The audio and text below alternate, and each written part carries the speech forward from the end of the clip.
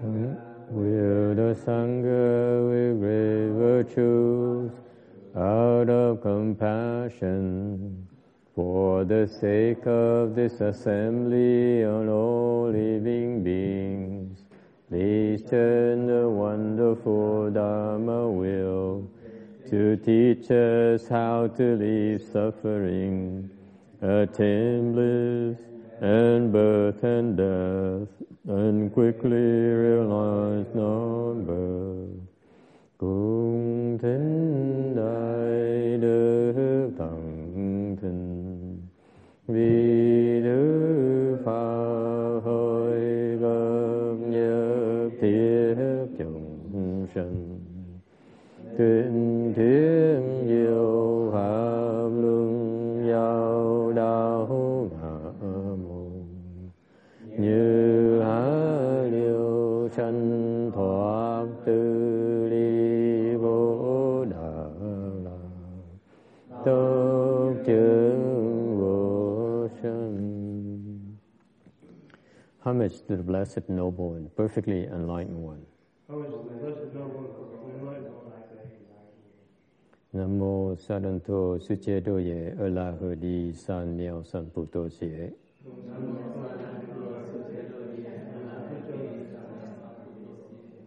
Nam mô Tạc Đạc Tha Tô Già Đà Già A La Ha Đế Tam Nhiệu Tam Bồ Đà Tọa.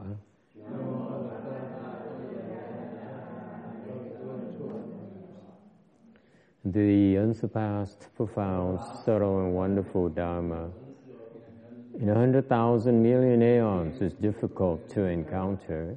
Now that I've come to receive and maintain it within my sight and hearing, I vow to fathom the thus come one's true and actual meaning. Wu shang sheng sheng wei miao fa bai jie wan jie nan zao yu wo jian dian wen te shou chu yan jie ru lai jian shi yi. O Buddhas and Bodhisattvas, Venerable Sixth Patriarch, Venerable Shenhua, Venerable Shamis, and all good no advisors, Amitofo, 诸佛菩萨、六祖、师父、上人、各位沙弥、各位善知識, Amitofo. Chư Phật Bồ Tát, kính thưa lục tổ, hòa thượng Tiên Hóa, quý thầy và quý vị thiện tri thức A Di Đà Phật. Today is the April 6th, 2014. We're in Rosemead to continue discussing the Vajra Sutra. You should be on slide 738. Okay, just a reminder for everyone how what a pleasure it is to be here with you. Thế là thầy muốn nói là thầy rất vui. Vui sướng ở vì ngày hôm nay, especially after a good lunch, nhất là sau ăn bữa ăn trưa rất là no nê. It feels so comfortable, so nice. Cái cảm giác rất là thoải mái, sung sướng. Tại sao vậy? Because this is what I like. I always have been a very private person. Trước giờ tính thầy vậy, tính rất là cái gì ha? Private tiếng Việt là gì ha? Riêng tư, mình thích cuộc sống riêng tư thôi. I've never cared for the limelight or attention. Thầy cũng thích cái tự do, thích cái thoải mái, chứ không phải. And we are a small temple, chùa mình là nhỏ, it's xinh. And it feels very comfortable, like when you come to lunch together, and enjoy a good meal together. Mình tới ăn trưa với nhau, vui vẻ với nhau. And it is irreplaceable. Cái không khí nó rất là thoải mái. And I really like it. And I'm grateful for your kindness and support. And thầy rất là thích thú. Nên là thầy muốn tỏ lòng biết ơn cái sự hộ trì và giúp đỡ của quý vị. Okay. We are here in Rosemead to cultivate. Mình ở đây để mình tu với nhau. And I personally found nothing more satisfying than cultivation in my entire life. Cuộc đời của thầy đó, thầy chưa thấy cái gì mà thích thú bằng tu hành. You know, I used to travel a lot from country to country. Hồi trước thì đi làm việc, đi khắp mọi nước. I would stay in at times in fancy hotels and eat in nice restaurants. Hồi trước ở mấy khách sạn sang trọng, ăn mấy nhà hàng sang trọng tiếp đãi khách. And I remember once I was invited by one of potential client in Chile, Santiago, back to her home. Một bữa kia thầy nhớ đi du lịch rất là nhiều, cái bỗng nhiên tới cái nước Chile, có một cái gia đình bà thương phú đó, giàu lắm, mời tới nhà ăn trưa. She brought me back for lunch, and they gave us. It's a very rich family, but lunch was about several people, just between families and friends. Bây giờ họ giàu như đều buổi trưa đó chỉ ăn chung với gia đình họ với là một vài người bạn thôi. And it felt so good to be able to eat a meal in a family atmosphere. Hồi đó thì cảm kích dễ sợ, tại mình đi du lịch nhiều quá rồi, mình toàn ăn tiệm không à. Mình tới được nhà ăn ở nhà thấy không khí của gia đình thấy rất là thoải mái, rất là sung sướng. And I'm hoping that we always be able to maintain this kind of atmosphere in our temple, especially here. Thì hy vọng trong tương lai mình bao giờ mình giữ được cái không khí như vậy. No matter how busy we're going to be, no matter how big we're going to grow in other places, mặc dù trong tương lai dù có cái đạo tràng khác nó lớn hơn, nó sang trọng hơn, nó rộng rãi hơn, đông đúc hơn, mình không thể nào thay thế được cái không khí mà mình chỉ tới đây chỉ lo tu thôi.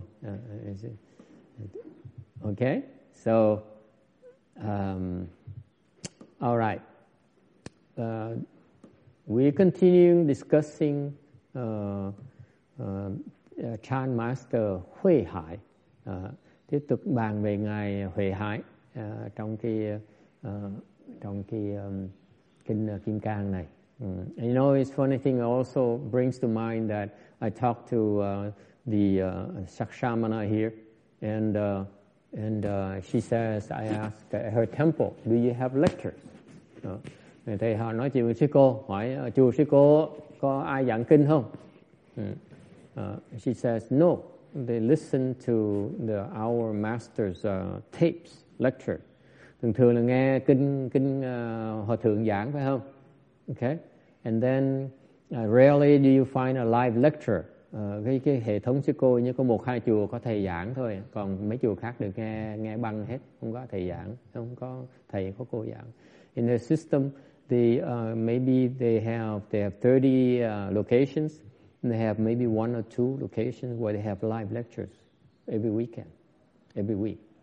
Where the rest of the temples, they listen to the tape lectures of our late teacher. All right, so you know, it is also a blessing to be able to investigate the sutra together. Với vậy thầy muốn nhắc quý vị là đối với thầy là một cái phước báo để có cơ hội để cùng quý vị nghiên cứu kinh này. Why do I say that together? It's because I don't prepare these lectures. Even though I prepare, I've spent a lot of time preparing these lectures. Mặc dù thầy bỏ rất nhiều thời giờ đọc sách, nghiên cứu sách vở để mà sửa soạn cái bài giảng cho quý vị. But every week it seems like I deviate from the preparation. Như điều mỗi tuần đó, thầy để ý là gần 2 năm rưỡi rồi, mỗi tuần không có tuần nào mà không đi ra ngoài cái đề tài mình sửa soạn hết. It's because there's always somebody would ask a very interesting question that deserves investigation, discussion. Tại mỗi tuần thường có một vài người nêu ra những ý kiến rất là hay, cái suy nghĩ khác nhau để mình theo đó mình bàn luận. And that's why our lecture is not only a lecture but it's an exchange of ideas and viewpoints. Thành cái giảng kinh của cái buổi giảng kinh mình nó rất là đặc biệt ở chỗ là mình trao đổi ý kiến, trao đổi cái cách nhìn của mình về cái Phật pháp, về cuộc đời. Okay, all right. So don't be fooled by the small size of the assembly. Các quý vị đừng có nghĩ là cái ít người tới có nghĩa nó không quan trọng đâu. We are exploring very interesting perspectives of Mahayana from the Western people perspective. Thành chúng ta đang nghiên cứu kinh Kim Cang này về theo cách nhìn của người Tây phương của đời này. Okay, so hopefully we're adding a little bit more to the Mahayana studies in this country. Hy vọng như vậy chúng ta đóng góp thêm một tí về cái sự hiểu biết về kinh Kim Cang này ở tại xứ này. Alright, now just a reminder, last week we talked about Venerable Huệ Hải. Nhắc lại quý vị, tuần trước mình bắt đầu giảng về ngài Thiền sư Huệ Hải. Okay, the context is a group of monks came because they heard his reputation. Tuần trước mình có đầu kể cái chuyện là một nhóm vị tăng đó nghe cái danh tiếng ngài Huệ Hải. Tại sao như vậy? Tại vì sư phụ ngài Huệ Hải là ngài Mã Tổ đó, khen nói cái ông này ông đã đắc pháp rồi. Why is it they came? They came because Huệ Hai's master, Venerable Ma Zu, certified that he understood the Dharma. He realized the Dharma. And that's why they had to come and question him. Thành họ nghe cái ngài Mã Tổ khen là ông này ông giỏi, khen ông này hiểu pháp rồi, thì phải lật đật rủ nhau tới để mà hỏi khó cái ông này một tí, coi thử ông này ông đắc được chừng nào. Okay? And because of that, they came with such an attitude. Thành ra khi mà họ tới như vậy, họ có một cái thái độ hơi khinh thường ông này. Because he's doesn't have a big temple and he's not impressive, doesn't have an impressive presence. Tại sao vậy? Tại vì cái ông này, ông Huệ Hải hồi đó không ở cái chùa sang trọng, giàu có đâu, mà cái tướng là rất tầm thường, không có gì mà lẫm liệt, oai phong. Thành ra họ tới họ nhìn ông này họ có cái thái độ nó hơi thiếu cung kính. So what happened is they came with a not adequately respectful attitude. So Huệ Hải immediately put them in their own places. Thành ngài Huệ Hải lập tức là nó khích họ để cho họ biết cái thân phận của họ một tí.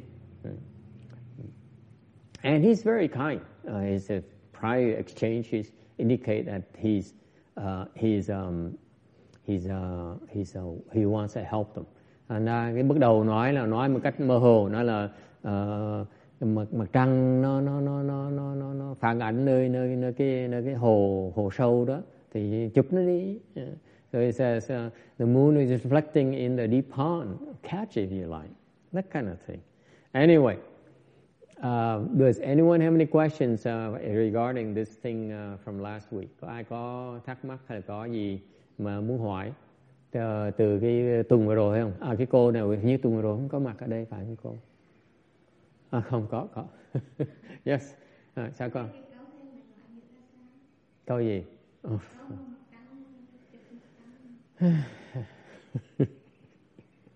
Mới bắt đầu một câu hỏi khó sao mình thể trả lời được. So she asked, what does it mean? It means what is the first thing that Venerable Huệ Hải told the visiting monks?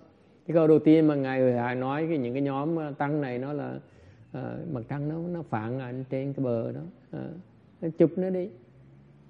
Okay.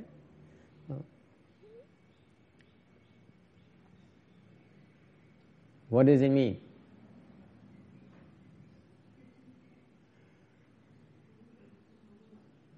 Tràng.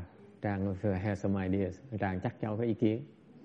Thầy có nghĩ là ông nói mặt trăng có nghĩa là không sáng lắm, cái aspect hoặc là thích thì cứ tới đó mà cho cái lượng này. Catch, không phải là enjoy. Catch.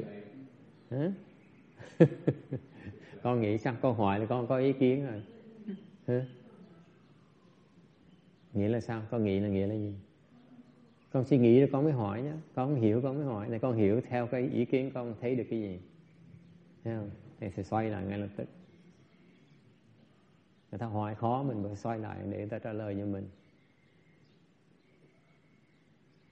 Suy nghĩ. Làm sao mà mình đi chụp một cái gì thôi, cái đó chỉ là cái bóng thôi, chụp làm gì? Chụp làm gì? So she says, why would you want to catch a reflection? Okay, so very good, hay, giỏi. Chụp cái bóng làm cái gì? Vậy con hỏi làm cái gì? If she says, I ask her, if you think what's the point in catching a moon's reflection? I say that's nonsense. I say, why do you ask me a nonsense question? Nó không biết không hiểu gì, mà ông đã nói đó là để làm gì? Text. Why would he ask? Why would he say that? He said they're grasping at nothing. Huh? They're grasping at an illusion. Grasping an illusion. But why would he say to a group of visiting monks? Ông nói là mình chụp một cái mà ảo tưởng. Thì tôi nói tại sao mình nói với người tới tăng tới hỏi mình mới gặp mặt nói chụp cái mặt trăng đi. Tại sao nói như vậy? Why would he say it? What's the first thing? Before they even ask a question, they said, catch a moon's reflection. Why would he say that? Well, there's a lot in it, really. He's setting the stage to show them that whatever they think of the Buddha is false. See, the Buddha is the suchness of all dharmas. The suchness means emptiness, whereas the Buddha is the emptiness of all dharmas. so he's showing them everything right at the start. He's going to have to spell it out later. Okay? Tại sao như vậy? You got the main idea. Thì phải hiểu rồi. Ý chính là vậy. Là ông nói là quý vị trước khi mà người ta hỏi thôi là ông biết cái ý người ta tới là làm gì rồi. Before these guys asked a question, he opened his mouth already. He took the initiative already to tell them what? You're seeking nonsense. Thì trước khi người ta hỏi, ông mơ miệng, ông chặn thòng người ta nói là các vị đang kiếm cái mà không thể kiếm được.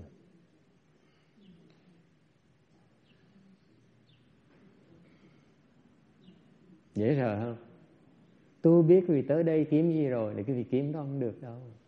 I know what you're coming here for, but you're not going to get it. You cannot get it. You cannot catch the moon's reflection on the pond. Thành ra ông trả lời ngay lập tức. Trước khi quý vị mở miệng hỏi tôi nói quý vị nghe này. Quý vị tới đây, ông nói nó rất là khéo mà mấy ông thầy này không hiểu luôn được nữa. Ác như vậy đó. Là quý vị tới đây tìm cầu một cái mà quý vị không có thể lấy được. Giống như chụp cái bóng của mặt trăng trên mặt nước vậy. Chụp không được. Quý vị muốn tới chụp ảnh bóng mặt trăng trên cái phản ảnh mặt trăng trên nước, nhưng mà cứ chụp không được. He said, you coming here to try. Your purpose is the same as trying to catch a reflection of the moon on the pond. It cannot be done. I tell you right now already, leave. Don't waste my time. Don't waste your time. Tại ông nói khéo, đủ khéo. Ông nói là quý vị tới đây á, chỉ phí thì giờ của mình và phí thì giờ của tôi. Đi. Làm không được đâu. Why is that? Tại sao như vậy? You too arrogant. Quý vị ngạo mạn quá đi.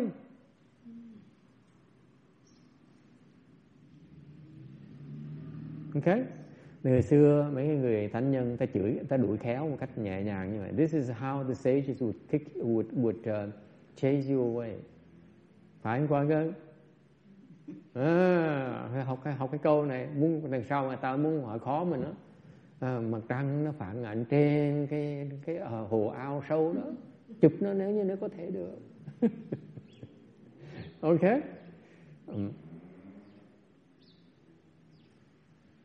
Does it make sense to you? Quý vị đồng ý là không? If the rest of the conversation is about that, tất cái phần còn lại, cái đối thoại của họ còn lại chỉ chừng đó thôi. Ông này nói gì bên kia không hiểu, ông này nói gì bên kia không hiểu. Để ý như vậy. Whatever he says later, the visiting monks doesn't get it. Okay? Tại sao vậy? Họ đang tìm cái. Họ tìm ở ngoài, họ ngoại câu. It's because they're seeking outside. Dễ sợ.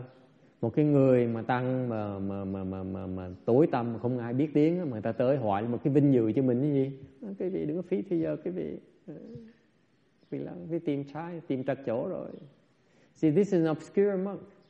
And people came to ask for instruction of him. Is he supposed to feel proud of himself? My God, I'm so wise that people now come and seek me out for advices. You should feel good about yourself. He says, no, not at all. Thế dễ sợ không?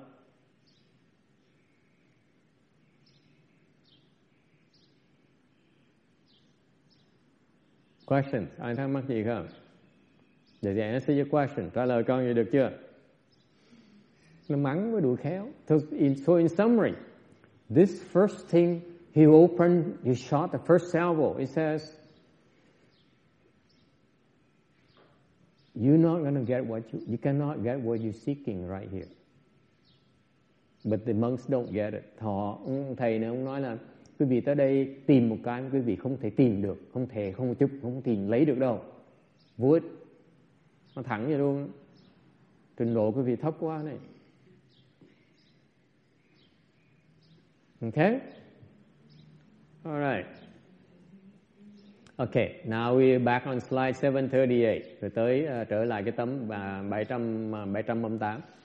So these monks, they've been lecturing the Vajra Sutra for 20 times.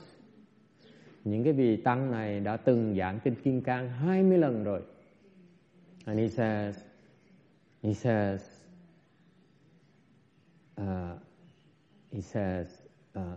you explain about the Vajra Sutra, which describes to you what the Tathagata is about. Cái kinh Kim Cang này á, là giảng cái vị thấy á, là cái cảnh giới của Như Lai là ra sao. Mà sau khi giảng 20 lần rồi vẫn chưa hiểu được, vẫn chưa biết Như Lai là ra sao. Là có thể là cái chuyện gì vậy? So you've been explaining this Vajra Sutra on the Tathagata for 20 times. And yet you don't know what the Tathagata is like. Okay? The Tathagata is the suchness of all dharmas. Như Lai là chân nhiêu của tất cả pháp. Ủa quý vị quên rồi hả? Have you forgotten that? Okay? So the monks, of course, they don't know what he's talking about. They say, yes, of course, suchness of all dharmas. Thì mấy cái vị tăng lập tức chịu thua rồi. Ta là gọi là đấu trí, đấu khẩu với ông này không được nữa. Ta ông nói với mình chờ nhận cho nó quen rồi nha. Để hy vọng ông dạy thêm một tí nữa. Nói dạ đúng rồi, là chân như của tất cả pháp. So he says suchness is general. Okay? The suchness of all dharma is far. Okay? So 739, tấm 739. Huệ Hải lập tức nói tiếp, Đại Đức ơi, đúng là cũng trật luôn rồi. Say, yes is also incorrect. Okay? And the monks will say, on this point, the scripture is very clear. How can it be wrong? Thì Thì lúc này mấy vị tăng mới phản đối, nói là về cái chuyện này đó là cái kinh Kim Cang giảng rất là rõ, làm sao chúng tôi có thể sai được. Huệ Hải says, Huệ Hải mới lập tức giảng nghĩa. Are you the suchness too? Thì hỏi để nếu như tại vì cái câu nói là cái chân như của tất cả mọi pháp, thì ông hỏi cho biết bộ quý vị là cũng là chân như luôn hả? So they said, are you the suchness as well? Okay. And the monk says, yes we are. Họ trả lời đúng, chúng tôi là chân như luôn. Next slide, 740. We're making progress. Mình đang tiếp tục rất là lẹ. Then Huệ Hải says, Huệ Hải nói tiếp, như vậy thì cây và đá cũng là chân như luôn. So are the plants and rocks the suchness? The answer, yes. Đúng. And this is from the books. Cái này là đọc trong sách nó ra như vậy. Okay? This is what happened. These monks read a lot of things. So he's querying about their true understanding of what they read. Cái này là Ngài Huệ Hải cho quý vị thấy đó, là mấy vị tăng là đọc sách rất là nhiều, nhưng đều vẫn chưa hiểu ý nghĩa của cái sách. Thành ra Huệ Hải cho họ thấy luôn, cho chứng minh cho họ. So Huệ Hải says, then the suchness between you and the plant and rocks is the same. Thành ra ông hỏi rõ. Thế như vậy thì cái chân như này giữa quý vị và cỏ với cây đá nó giống nhau hả? So the book says there's no difference. That's what they answer. Shut up. Vợ nói là không có khác biệt gì hết á. Thì họ trả lời như vậy thôi.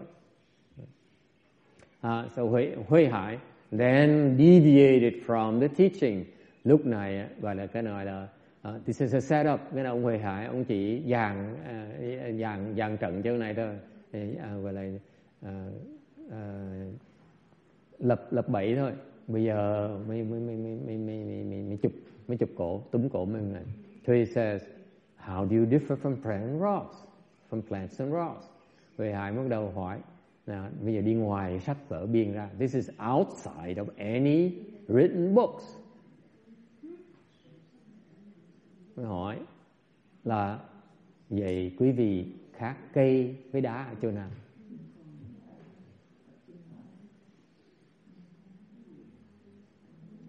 And guess what? It's not written anywhere in the books. That's why the monks could not find any answer. Mà quý vị thấy không?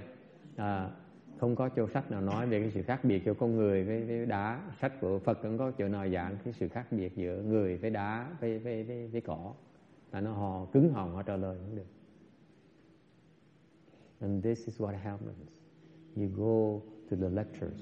You go to listen to the explanation of Dharma. Okay?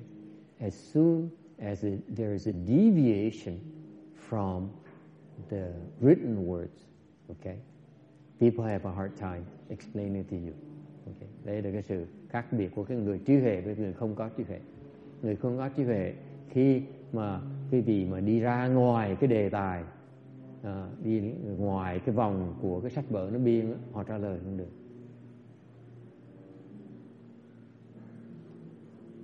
Okay? Yes, it's important to learn about the written words. That's very important. Đương nhiên quý vị phải nhớ là mình phải cần đọc sách trước. But unless you meditate, thì quý vị đọc sách đọc kinh. Nhưng đều ngoại trừ quý vị mà thiền, quý vị không thể nào hiểu ngoài cái chữ quý vị đọc sách được. If you don't meditate, there's no way for you to understand beyond the written words, the meaning behind the written words.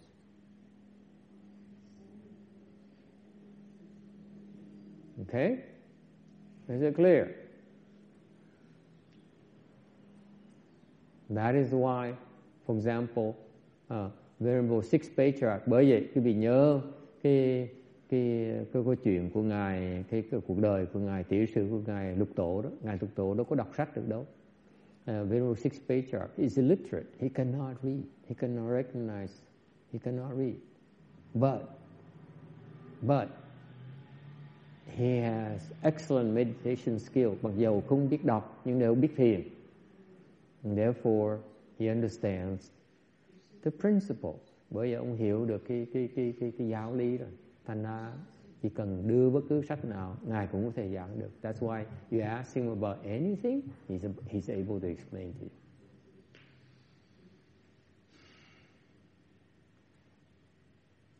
Okay? And so finally, the monks have to admit to themselves that, like he predicted, he says, he's way far superior to these monks, and there's no way these monks can understand what his state. Thành ra mấy cái vị sư này thở dài, nó là đúng rồi, ông tăng này ông giỏi quá, ông thầy này ông giỏi quá, mình không thể nào mà hiểu được, không thể học nổi, không xứng đáng là học trò.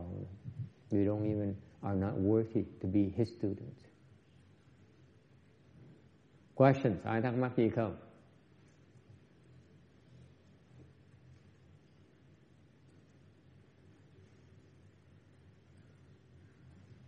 Yes. Thầy, cái đồ đá với cây thì nó giống như cái thân tứ đại mình, nó không có tự tánh trong cái không nó ra, nhưng mà cái tình thức mình nó với khác với đá với cây là tại vì mình có những cái thức, mắt ta mỗi lưỡi thân ý mình có cái thức, cho nên khi mà mình meditate thì nó chuyển qua cái trí, nên mình khác với mấy cây gốc là cái đó thôi. He says that the plants and rocks are inanimate, whereas we have consciousness. Therefore, when we practice, we cultivate, then consciousness becomes wisdom. Okay? Whereas the plants and rocks cannot transform to wisdom. That's the difference.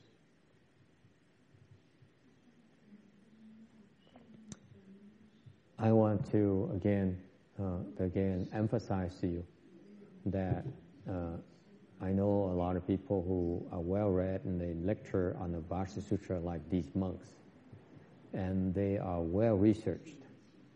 Thầy nói quý vị nghe, phần trước á, năm ngoái thầy đã giảng rồi, có những cái lúc đầu thầy giảng kinh Nghiêm Cang, thầy nói có nhiều người thầy nghiên cứu, rất nhiều người đọc kinh, nghiên cứu kinh này người ta nghiên cứu 20 năm trời, ta nghe biết bao nhiêu đại sư giảng, rồi ta phân góp lại, ta nói là cái ông đại sư giảng chỗ này hay, ông đại sư kia giảng chỗ này trật, nó không được rõ ràng lắm, chúng chê ông đại sư kia giảng trật, không đồng ý này nọ, mà cái người phàm phu dám nói như vậy. Okay. Cái người mà chỉ ráp lại thôi mà dám chê, khen chê, mà cái người đã ngồi tu hành, ta ngồi ta luyện, ta suy gẫm cái chuyện đó. So I related to you when I first started explaining Vajra Sutra. I researched. I went into a highly respected lay person who spent 20 years listening to all the lectures, because the Vajra Sutra has a very high place among the Mahayana Buddhist sutras. And so therefore, the lectures of Vajra Sutras back then are highly revered. And so he listened to all the great teachers, and he synthesized them, compiled them together, and into his own explanation of Vajra Sutra, he says, this is the most complete Vajra Sutra explanation because I gather from all the great teachers. Thành ông người tại gia đó, ông gom góp lại tất cả những cái lời dạy của những cái vị đại sư mà đã từng giảng Kim Cang là 20 năm trời rồi. Okay? Ông hãnh diện như vậy. Ông nói là cái Kim Cang tôi giảng này là nó đầy đủ nhất mà có thể có được. And he put together an explanation in Chinese. Okay? And that's translated in the Vietnamese. He's that famous. He says, this is the most complete explanation of Vajra Sutra. Okay? I read it. I said, this guy does not understand Vajra Sutra. Thầy đọc cái đó xong, thầy đọc được 2-3 trang, thầy lắc đầu, thầy nói cái này, ông này chưa hiểu được kinh Kim Cang.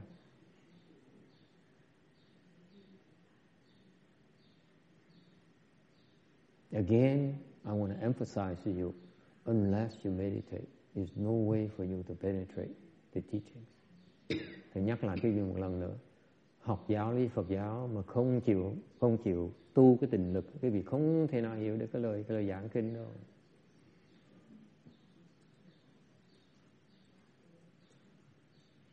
Okay. Tại sao như vậy? Tại vì những người giảng kinh không cách nào mà giảng hết tất cả cái ngụ ý của Như Lai được. Why is that? Even though that guy spent 20 years researching the Vajra Sutra, he still doesn't understand it. Okay? It's because no lecturer can possibly explain all the profound meaning of the Vajra Sutra. It's impossible.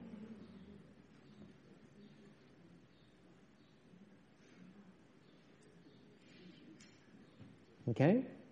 There's not enough time to explain to you the complete meaning of Vajra Sutra. Không có đủ thời giờ để giảng quý vị hiểu tường tận tất cả cái ý nghĩa của kinh Kim Cang. Không thể nào giảng được. Không đủ thời giờ. It's not enough time. Why is that? Tại sao như vậy? Why is that text? Why is that there's not enough time to explain to you? Oh, it must be endless meanings. Hmm? There must be endless wisdom and endless meanings in it. Otherwise there would be enough time. It's finite. The Vajra Sutra is like the vast expanse of space, emptiness. You can put in as much as you want. It will never be filled up. Cái kinh Kim Cang, ý nghĩa kinh Kim Cang giống như là cái vô tận hư không vậy đó. Cái hư không đó, quý vị bỏ bất cứ gì vào trong nó cũng bỏ vào được. Nó rộng cái đồ như vậy. Đó là cái thể của kinh Kim Cang. That's the substance of the Vajra Sutra. It's like emptiness. You can put in there as much as you can. I mean, you can take out as much as you can. Có nghĩa là cái vô tận hư không đó vì có vị có thể lấy ra. Có ngân nhớ những cái giống như ngân hàng vậy, mình lấy tiền ra không bao giờ nó hết á. Sướng dễ sợ không? Và đó là cái kinh Kim Cang đó. Quý vị muốn cái gì kéo nó ra được. Đó là kinh Kim Cang, cái thể kinh Kim Cang như vậy. Until the end of time, you can take as much out of it as you want. That's how wonderful the Vajra Sutra is. Quý vị thấy không? Tới tầng hư không mà quý vị có thể lấy ra vô lượng, vô biên. Và trong kinh Kim Cang, ý nghĩa kinh Kim Cang là lấy ra không có thể ngừng, mà không bao giờ hết. Nó tuyệt vời như vậy.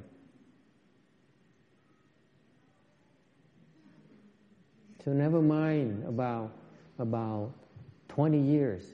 You can spend 20 great kalpas explaining Vajra Sutra. You cannot be done. Thành đừng nói chuyện 20 năm, đừng có hạnh diện nói tôi 20 năm tôi nghiên cứu kinh Kim Cang, tôi tu 20 năm rồi tôi giỏi dễ sợ, tôi tu 40 năm tôi giỏi dễ sợ lắm, tôi tu 60 năm tôi giỏi dễ sợ, đúng không? Tôi là hòa thượng, tôi là đại trưởng lão rồi, không có đâu. 40 năm, 60 năm nữa, nó không có nhiều hết đó. Try 60,000 trillion great kalpas for a starter. Quý vị muốn hiểu Phật giáo với Phật giáo, đừng nói chuyện 60 năm, đừng nói chuyện 6.000 năm, quý vị thử 6 triệu tỷ ức đại kiếp mới hy vọng hiểu được. It takes that long to meditate. Thiền phải lâu như vậy đó mới hiểu được. Okay, so be humble. Quý vị phải khiêm tốn. Đừng nghĩ mà học một tí là hiểu ngay. Don't think you can spend a little bit of time and you think you understand everything. Questions? Ai thắc mắc gì không?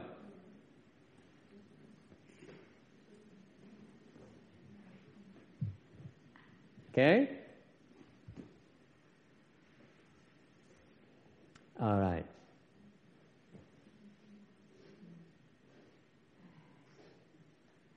I haven't finished my point yet. Why is that they will not be able to get it? Tại sao? Vẫn chưa nói xong. Cái ý là tại sao mấy cái vị tăng này không thể nào mà tìm được, không thể nào lấy được, tìm được một cái họ đang tìm. The reason that these monks are doing it wrong is because they are seeking outside. Quý vị thấy không? Cái lý do chính mà tại sao cái vị tăng này họ không thể nào hiểu được cái kinh Kim Cang, mặc dầu đã giảng 20 năm 20 lần rồi. Ok? Là tại sao như vậy? Tại họ ngoại câu, họ tìm cái ý nghĩa ở ngoài á, họ không tìm ý nghĩa kinh Kim Cang ở trong. So they're seeking meaning for the Vajra Sutra outside, not inside.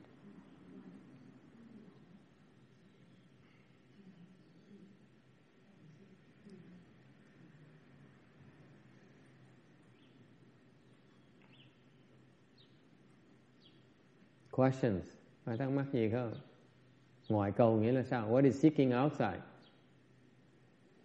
Can someone explain to me what are these monks? Why do I say these monks are seeking outside?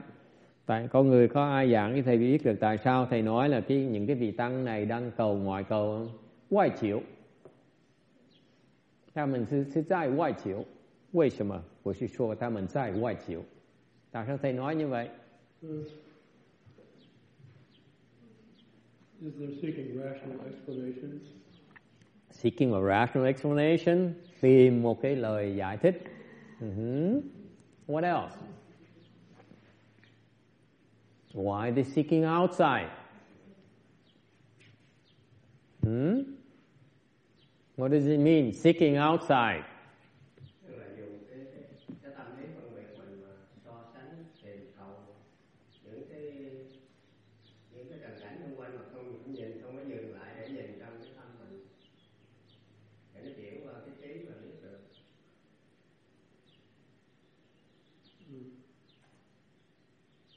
What does it mean? You hear that very often. Ngoại cầu, seeking outside, nghĩa là sao con?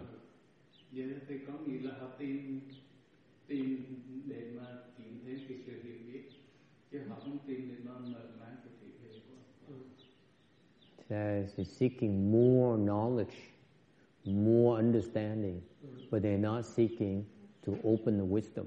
Right, they're looking for words to explain it. That's right. This is a problem of worldly approach, or worldly people's approach. Đây là cái sự đại khuyết điểm của cái người phàm phu. Ta tìm cái lời giảng nghĩa. Okay? They're seeking for explanations. What should they be doing instead? Can you get it?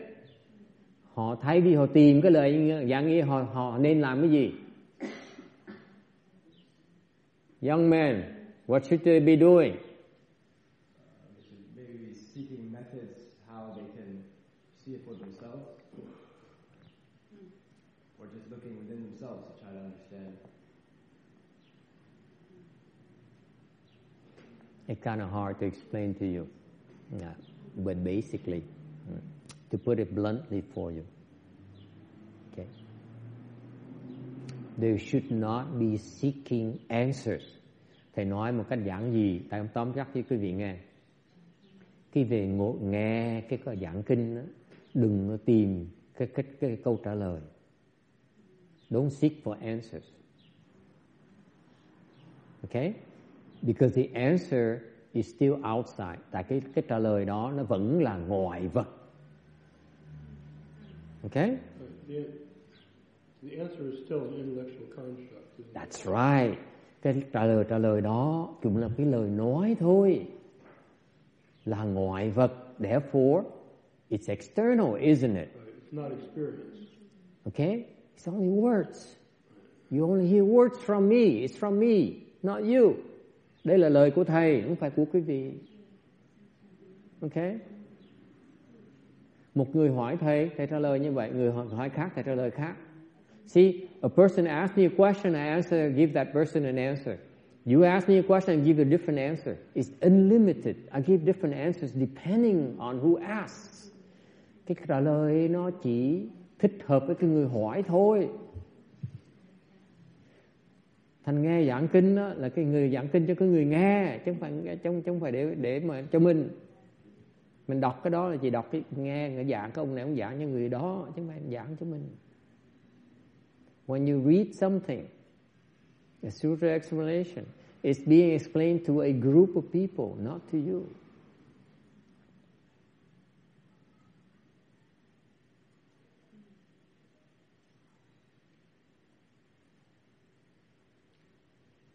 So what should you be doing? Vậy quý vị nên làm cái gì?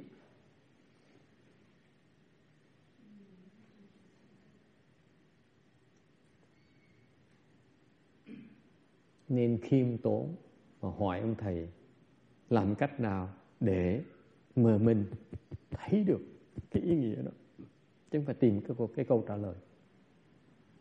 Tại sao mình không thấy được? Tại sao mình trả lời không được? Chứ không phải mình tìm cái câu trả lời. You see, the difference should be, instead of looking for an answer, you should be asking for, how come I can't see it? Please help me, show me how I can see it.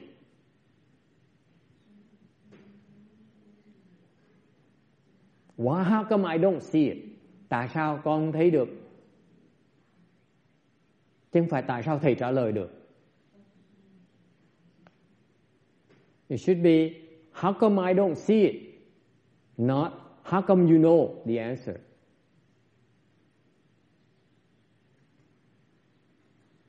Does it make sense to you? Quý vị có đồng ý như vậy không? Yes. Cái ngoài cầu như vậy, quý vị đừng tìm cái câu trả lời. Thay vì nội cầu là tại sao tôi không thấy được. See, the difference is that external seeking is you're looking for an answer. How you answer to him. How I answer to her. Okay? Internal seeking is that how come I cannot answer that way? Why can't I do that? That's internal seeking. Cái ngoài cầu là mình muốn nghe ông thầy nào trả lời người kia ra sao. Okay? Cái vị sư đó giảng cái đó ra sao, cái đó là ngoại cầu. Còn cái nội cầu là mình phải hỏi tại sao người ta giảng được mà mình giảng không được. Cái đó là nội cầu. Tại sao mình thiếu cái gì mà mình không thấy được. Người ta thấy chuyện người ta, chứ không phải chuyện của mình. If I can understand it, I can explain it to you, to him. It's me, it's not you. It has nothing to do with you. You should be asking, how come I can't do that?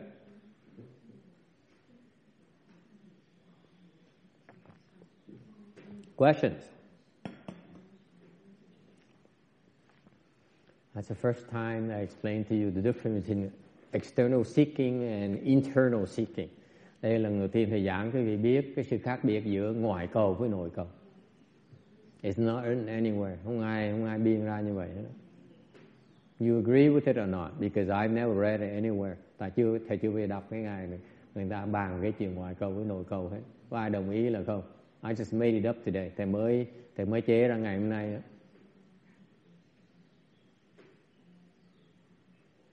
Agree, disagree. Ai đồng ý hay là không đồng ý? Agree. Dạ. Đồng ý không phải không? Còn gần này giờ ngủ hỏi như vậy. Sao? Yeah, it makes sense. Như là Phật. Giống Tây Tạng đó thầy. Con nghe nói một năm nay bao nhiêu tôi nghe tin tức nói mấy trăm người đã tự thiêu. Mà mấy người đó sao mà không để mà tu để cho mình giải thoát mà để tự thiêu như vậy đó. Vừa tu mà cái lửa đó. Cái lửa gì cái lửa vừa tu mà cái lửa lòng nó thuần cháy theo như vậy. Rồi tự thiêu cái pháp mình. Rồi để đi tranh đấu cái gì mình không biết. Những người tu đó mà phải ở trong đó. Người ta về ngoại cầu nội cầu. Thì khi người ta tự thiêu. But she asked a question very interesting. She just woke up. Cái bà này mới tỉnh rồi. Bà hỏi câu rất là hay. Bà hỏi rất là hay. Bà hỏi á, mấy người Tây Tạng á, người ta tự thiêu. Cả trăm người tự thiêu. She asked a very interesting question after she woke up from her noon nap. She says, we've been on the news, it bothers her a lot, that a lot of Tibetan monks and nuns have been, and Tibetans have been immolating themselves even like burning, burning themselves up. Okay, why is that? So I immediately jumped in. I said, is that external seeking or internal seeking? Cái đó ngoài cầu hay nội cầu vậy thưa quý vị?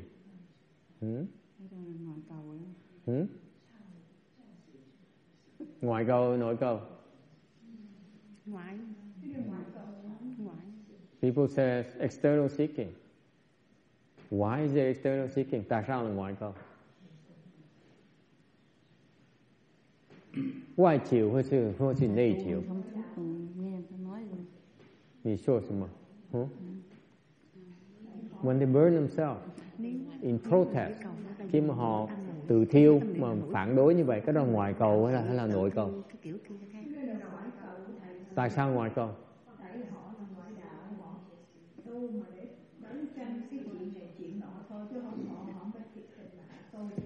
Jin Xiang said they are externalists who are cultivating and fighting for this and fighting for that. Okay?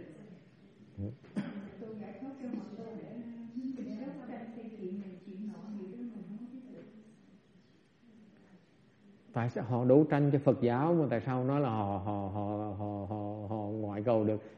I'm asking Jin Xiang that they immolating themselves in order to fight for Buddhism.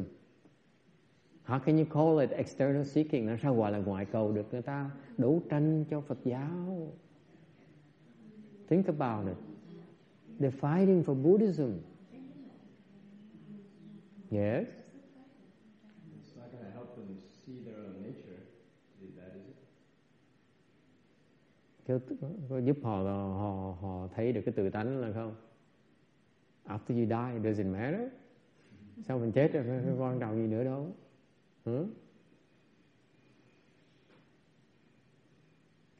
Sao?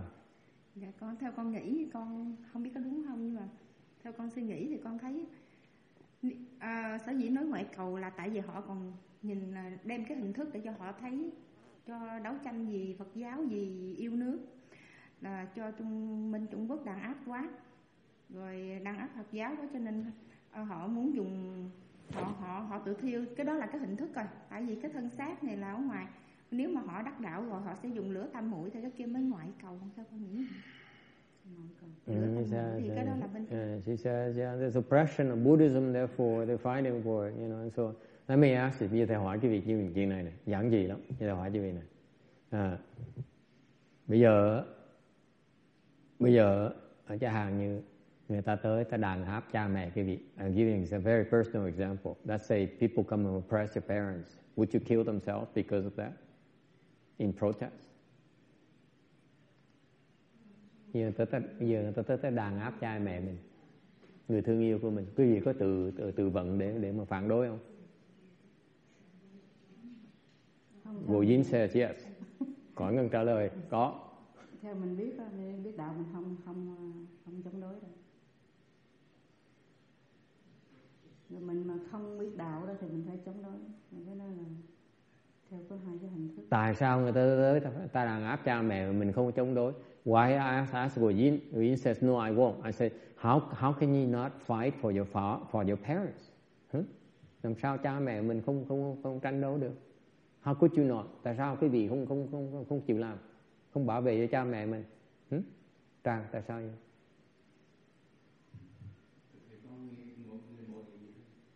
Con sẽ tranh đấu cha mẹ con phải không?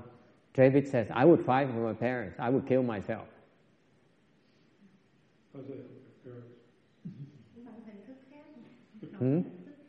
His wife are giggling. She's giggling. bà cười, khúc khích. Tính ông rất gì có gì lạ đâu phải không con? She knows him too well. Tại vì cái nhân quả không chống đối là tại vì biết là cái đó là do nghiệp. That's right. Người ta tới đàn áp tại vì đó là cái quả của họ. Nhân quả. Thấy không? If the parents get oppressed, it's because of their retribution. Is their retribution, personal retribution. What are you doing killing yourself? Huh? What's the matter with you? Huh, Travis? Con sao mà khờ dữ vậy Tràng? Cha mẹ của mình là nghiệp của cha mẹ mình. Họ phải lãnh cái... David says, after all, I'm kind of cowardly. I will not be able to kill myself. Thấy không? Là ngoài câu. Mình làm gì đâu giải quyết được cái nghiệp của họ đâu. If you kill yourself, how does it resolve the karmic retribution? Cái nghiệp của cha mình phải gánh. Mình tự sát đâu phải là chuyện của họ đâu. Đâu có giúp được gì đâu. It's your parents' retribution. You're killing yourself. It's not going to help the cause. Okay? It's not going to help the matters at all. Okay? Similarly, how does killing yourself help Buddhism? Nó trở về lại vấn đề đó. Mình tự thiêu nó giúp cái Phật giáo chỗ nào? Is it helpful or damaging? Nó giúp hay là hại? Thưa quý vị. And I know I'm going to offend a lot of people. Mình đã nói đang xúc phạm nhiều người lắm. Tự thiêu giúp hay là làm hại cho Phật giáo? I'm asking you. Tôi hỏi quý vị. I'm asking you. When you immolate yourself like that, are you helping Buddhism? Are you harming Buddhism? Thế không có giúp cho Phật giáo. Buddhism says definitely not helping. Có ngân nhất định là nói không có giúp gì nào hết. What do you think? Agree or disagree? Đồng ý là không đồng ý?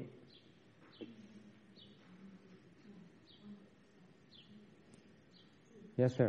Well, by killing yourself, you're taking yourself completely out of the equation because you're going to the lower realms.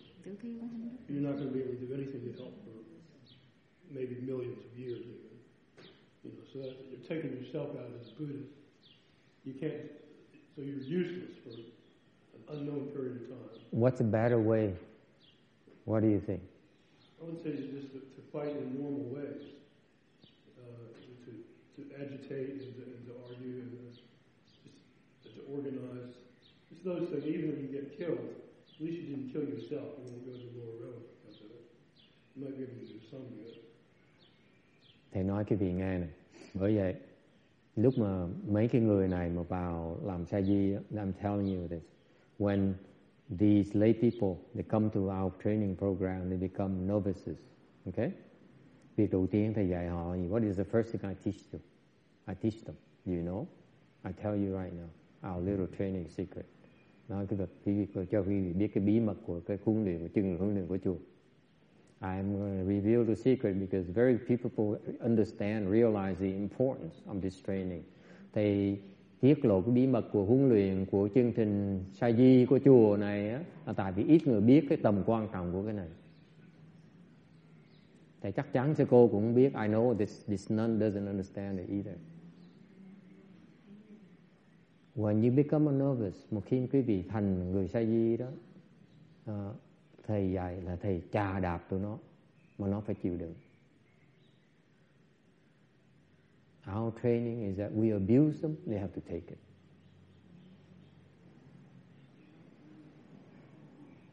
Learn to take the abuse. Tập chịu đựng.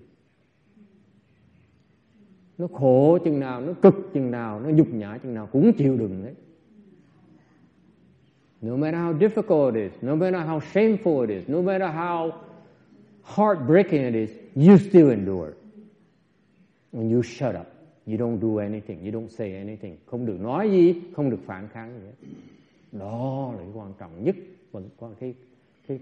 cái huấn luyện quan trọng nhất của cái chương trình huấn luyện sa di. That is the most important part of the Shami training program. You take it.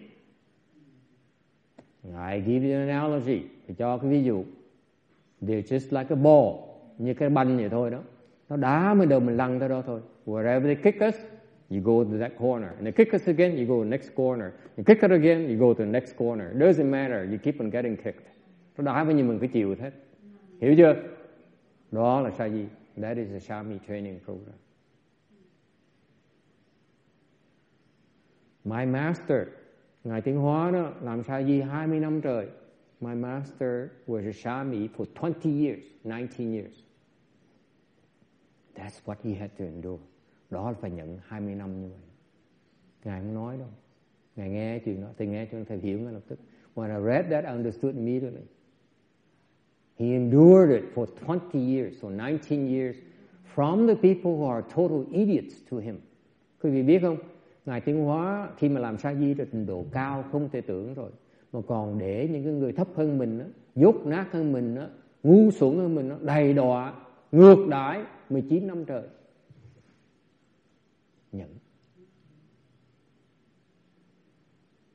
Trong hệ thống sa di mà quý vị không nhận, nó đuổi ra ngay lập tức.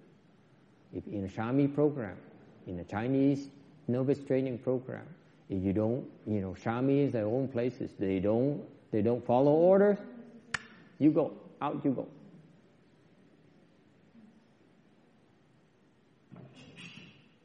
Question. ai thắc mắc về chuyện này không? 老师，我觉得这种行为呢，好像是受到外大的挑逗，然后变成那个变相的暴动，这样子的时候啊，对我们佛教呢很有损。那我的看法就是这样。那刚刚讲那个人，真的讲得很对，而且呢，要守戒，这个戒呢，戒是很深奥的。She says that if you have violent behavior, it's towards Buddhism very, very damaging. Bà mà nói nếu cái hành động quý vị nó dữ tợn, nó có cái sự phá hại, thì cái đối với Phật giáo nó rất là tai hại. Okay? Là Phật giáo mình là phải biết nhẫn và biết giữ giới. Đó. You have to be patient and observe the precepts. This is alluding to the fact that killing yourself is breaking the non-killing precept.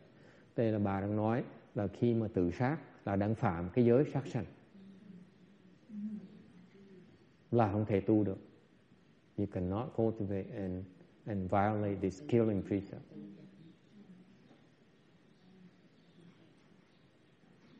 Okay?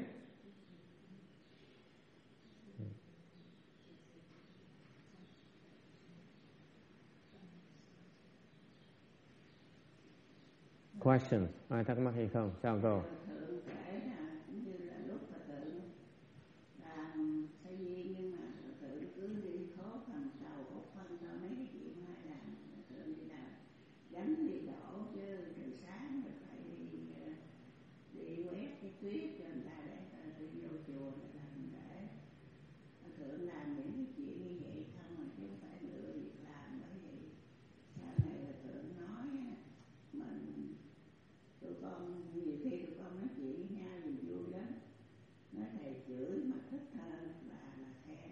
Rồi sao? Tại vì nói là thầy á, nói là quý vị tưởng đâu mặc cái đồ này đi xuất gia là tốt là hay là quý vị mà không có tu hành đàng hoàng thì quý vị sẽ mang lòng đầu sừng lên. Tự nói vậy.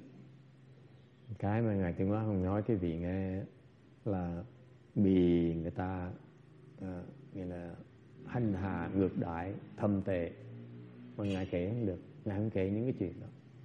Thầy đọc cái chuyện tiểu sử Ngài, thầy hiểu chuyện đó ngay lập tức, tại thầy đã qua những cái cảnh giới như vậy rồi.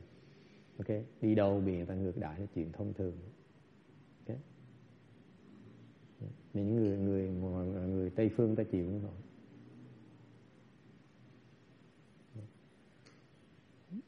The Master Shenhua, she says, Master Shenhua says he cleaned bathrooms and did the dirtiest jobs in the temple without being asked. And I say it's even more than that. That's the easy part. When you take the initiative to do it yourself, that's easy. It's when people dish it out on you and punish you and are unfair to you, that's why it's most difficult to take. Okay?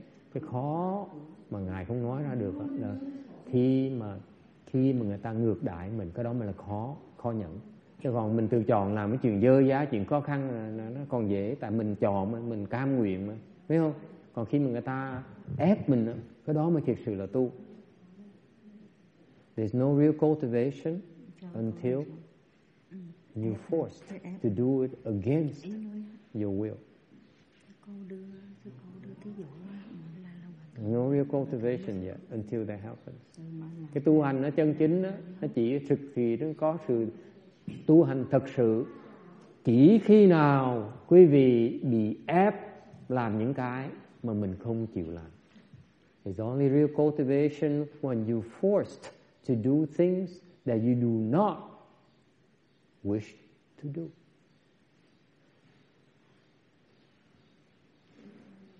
So, for example, a small test is you cross your legs and bear the leg pains. Chẳng hạn như một cái ví dụ là cái vị tập ngồi thiền mà chân nó đau vẫn ngồi, cái đó mới gọi là tu, cái đó mới gọi là thiền. You cannot call chant until you cross your legs, and when your legs hurt, you don't unbuckle. That's chant. You buckle, it's not chant. Cái thiền cái chân đó thôi, ngồi đó mà chịu cái đau mà không buông cái chân ra gọi là thiền, mà buông chân ra là hết thiền. As long as you keep your legs buckled, then it's chant.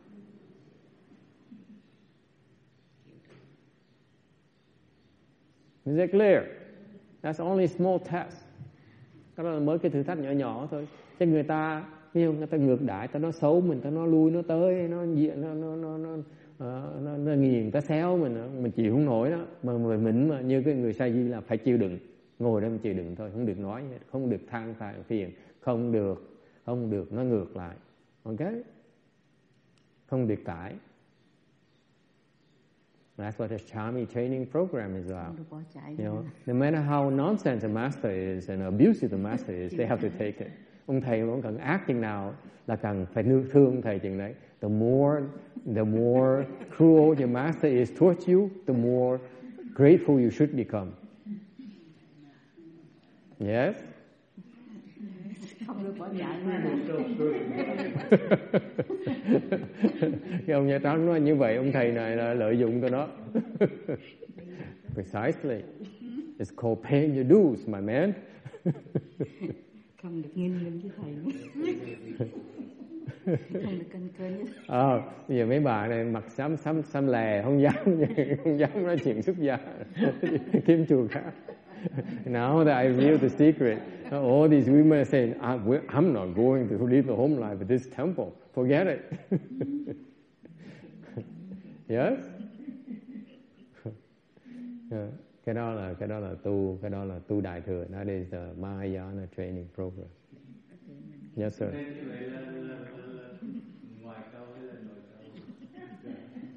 What? The master is why external seeking and internal seeking. Ông hỏi như vậy, thầy ngoại cầu hay là thầy nội cầu? Huh? He says, the master in that case is a master external seeking outside or seeking inside? Thế thì nghĩ sao? Inside. Nội cầu. Tại sao nội cầu? Why is he seeking inside? It feels good. Thấy nó đau khổ, nó dai dứt mình, trong lòng mình thích. You enjoy when people are suffering and they hate it so much and you still hang around and say, wow, this is great. Oh, number one in the world. Yes? Thì mình thấy hai cái ông sa di nào mà bật ngửa đó, té ra trước giờ không ngược đãi mà. Tại nó chưa thấy thì ngược đãi thật sự là sao? So the Chami asking himself, hardship? I haven't seen any hardship yet. I said, not yet.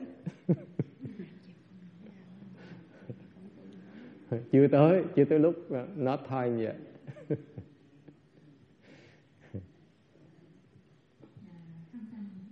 Any other questions? Cho Tràng nghĩ là ngoại cầu hay là nội cầu? So I asked Chang back his question. You think that the master is external seeking outside or seeking inside?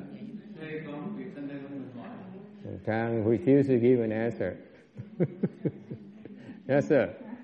Con lấy cái đó là nội cầu. Nội cầu là ông thầy cũng tu mà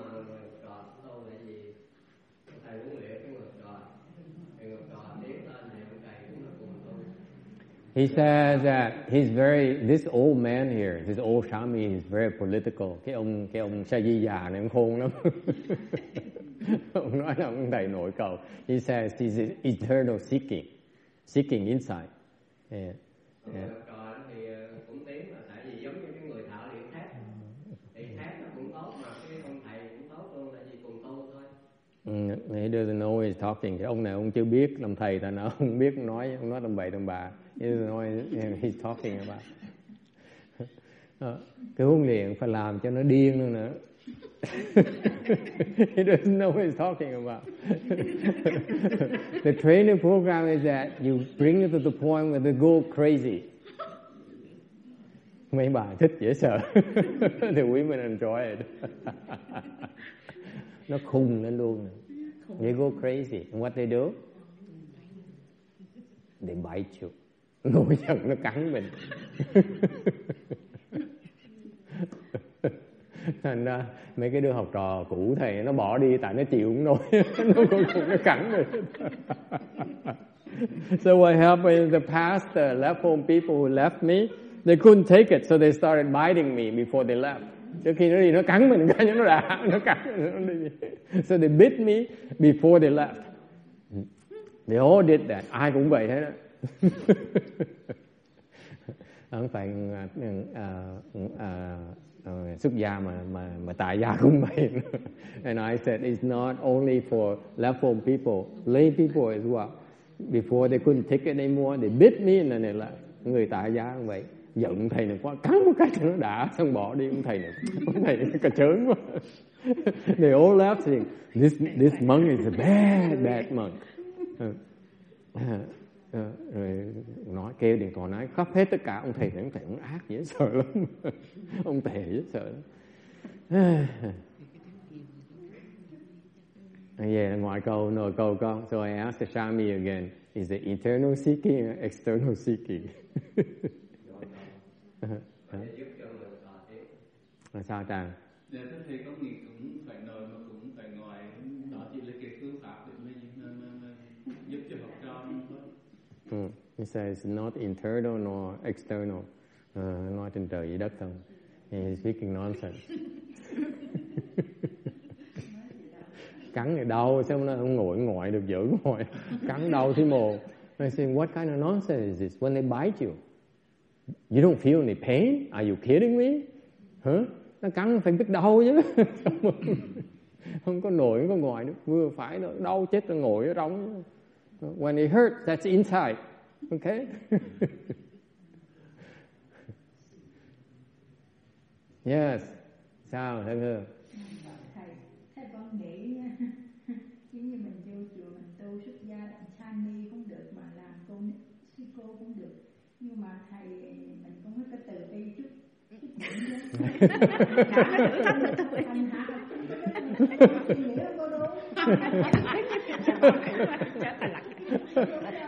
Oh, I have a rebellion in my hand. Mấy cái bà này lên cách mạng tới nơi rồi. She's starting a revolution. She says, in my humble opinion, when people leave the home life, you should be more compassionate. Because if you're too cruel, that's not it's not right either. Khi nghe hiểu của bà Thương nói không? Đã ông thầy, ta thấy người ta xuất gia, ta bỏ, ta khổ sở đến chừng nào rồi, mình còn tàn nhẫn như vậy, làm sao mình gọi ông thầy được?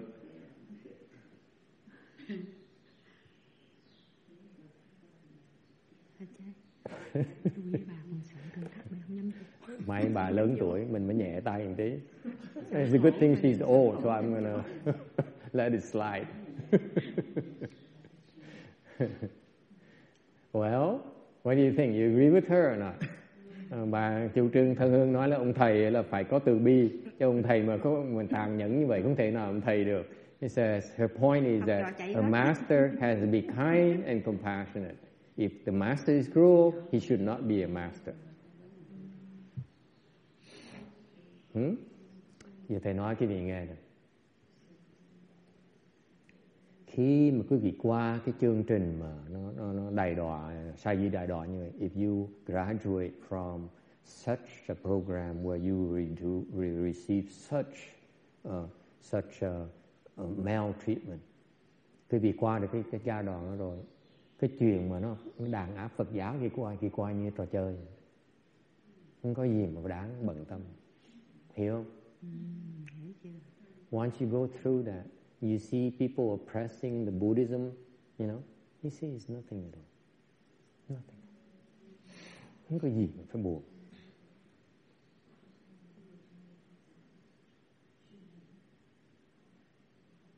Thấy được như vậy không phải không? Thấy không? Người ta ngược đại mới độ mình chịu không nổi nữa đó. Đây là cá nhân mình, nó đầy đọa độ mình điên đó. Mình vẫn chịu đựng như thường. Bây giờ nó đàn áp ông thầy kia, nó nhầm gì đối với mình đâu. Cái nào khổ hơn con? Thấy cái chính phủ nó đàn áp cái người này nè, làm sao nó khổ bằng người ta đàn áp mình được, mà mình còn chịu được, huống gì người ta đàn áp người khác. Thấy không? Có ai chuyện như có phá vậy, cái gì đó phải đồng ý không Nhập Lạc? Người ta đàn áp mình mới là cái quan trọng, chứ mình chịu không nổi mà mình phải chịu đựng như thường rồi. Mình chịu qua xong đó rồi, thấy người ta đàn áp người khác làm sao mà nó khổ bằng được. Chịu đựng một cách dễ dàng như thường. Nhưng người ta tự thiêu, tại người ta chịu đựng không nổi nữa, ta mới tự thiêu, hiểu không? My point is that if you receive oppression, if you receive maltreatment personally, and you can take it, and you can survive it, and you can graduate from that.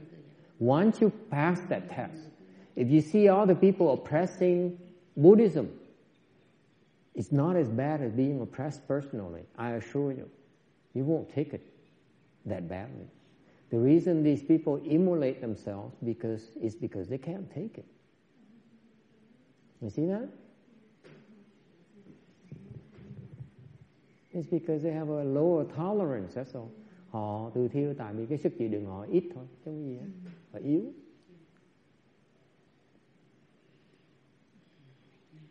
Thầy cam đoan cái vì học trò thầy nó xong mà tụi sa di mà lên làm thầy rồi, không có đứa nào tự thiêu đâu. I assure you that none of us will burn themselves.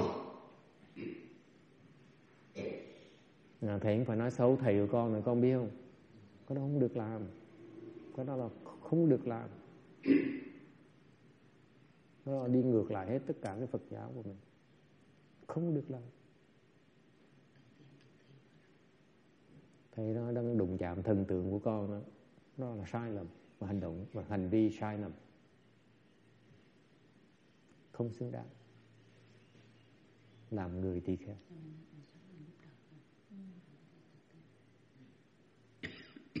Nghe cho rõ ràng, không xứng đáng làm người tỳ kheo. Chẳng thà tụi bay sa di mà chịu đựng nó bỏ đi á, chứ còn khi làm tỳ kheo rồi không thể nào làm được như vậy.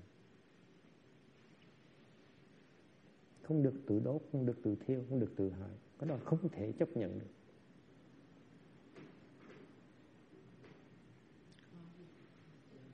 Đồng ý là không đồng ý?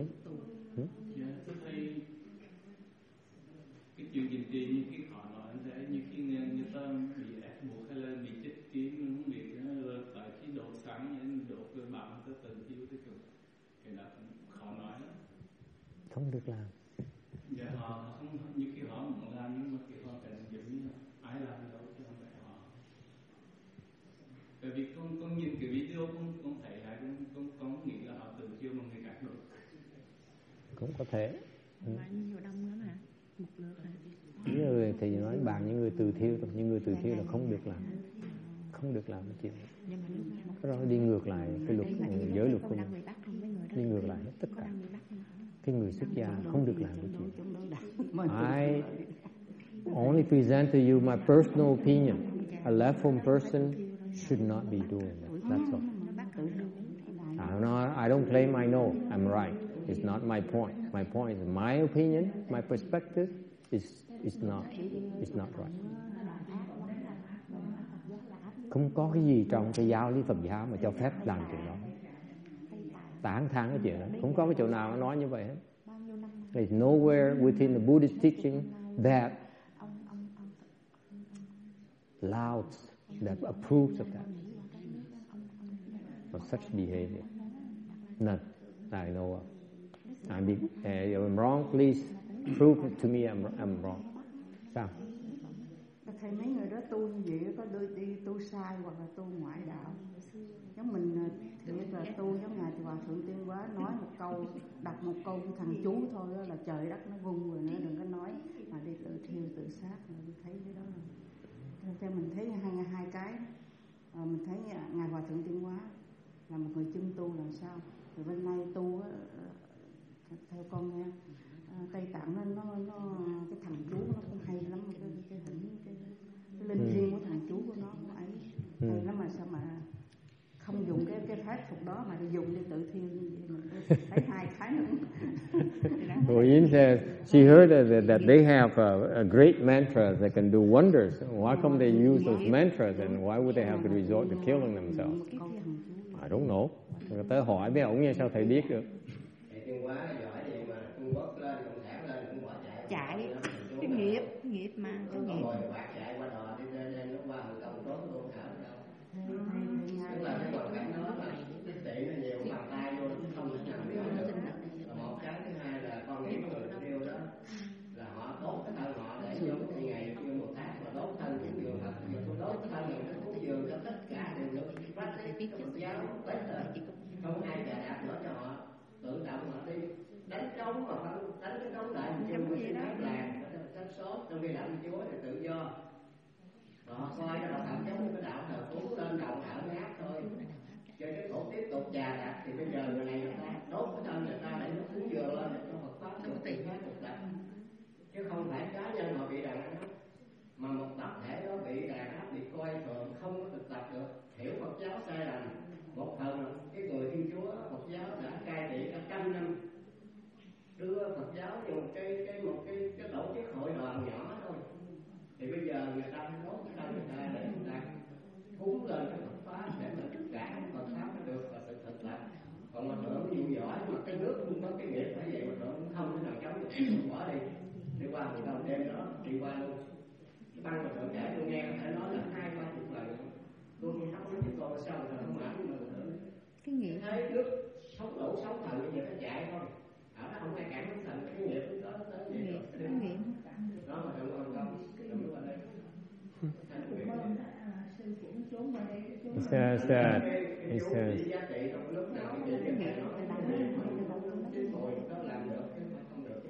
He says that Master Shuhai has even more power, but as soon as the communists took over in China, he left that very same night. He left the country. Instead of staying on to fight, he left. Okay. And he says,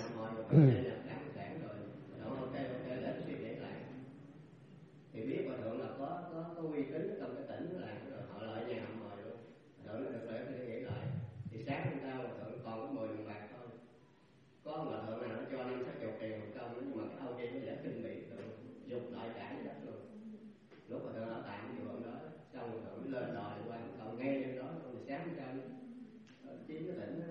Thành ra cái thế nước sống thần nó đang lên để hòa thượng đâu ở nó kẹt đi nó bỏ đi. So he says that these monks, they burn themselves as an offering to Buddhism, to help Buddhism. Okay, so that's probably the rationale. What do you think? Họ nói là mấy ông thầy này từ thiêu để mà cúng dường cho Phật giáo, có đúng là sai? Is that okay? Huh?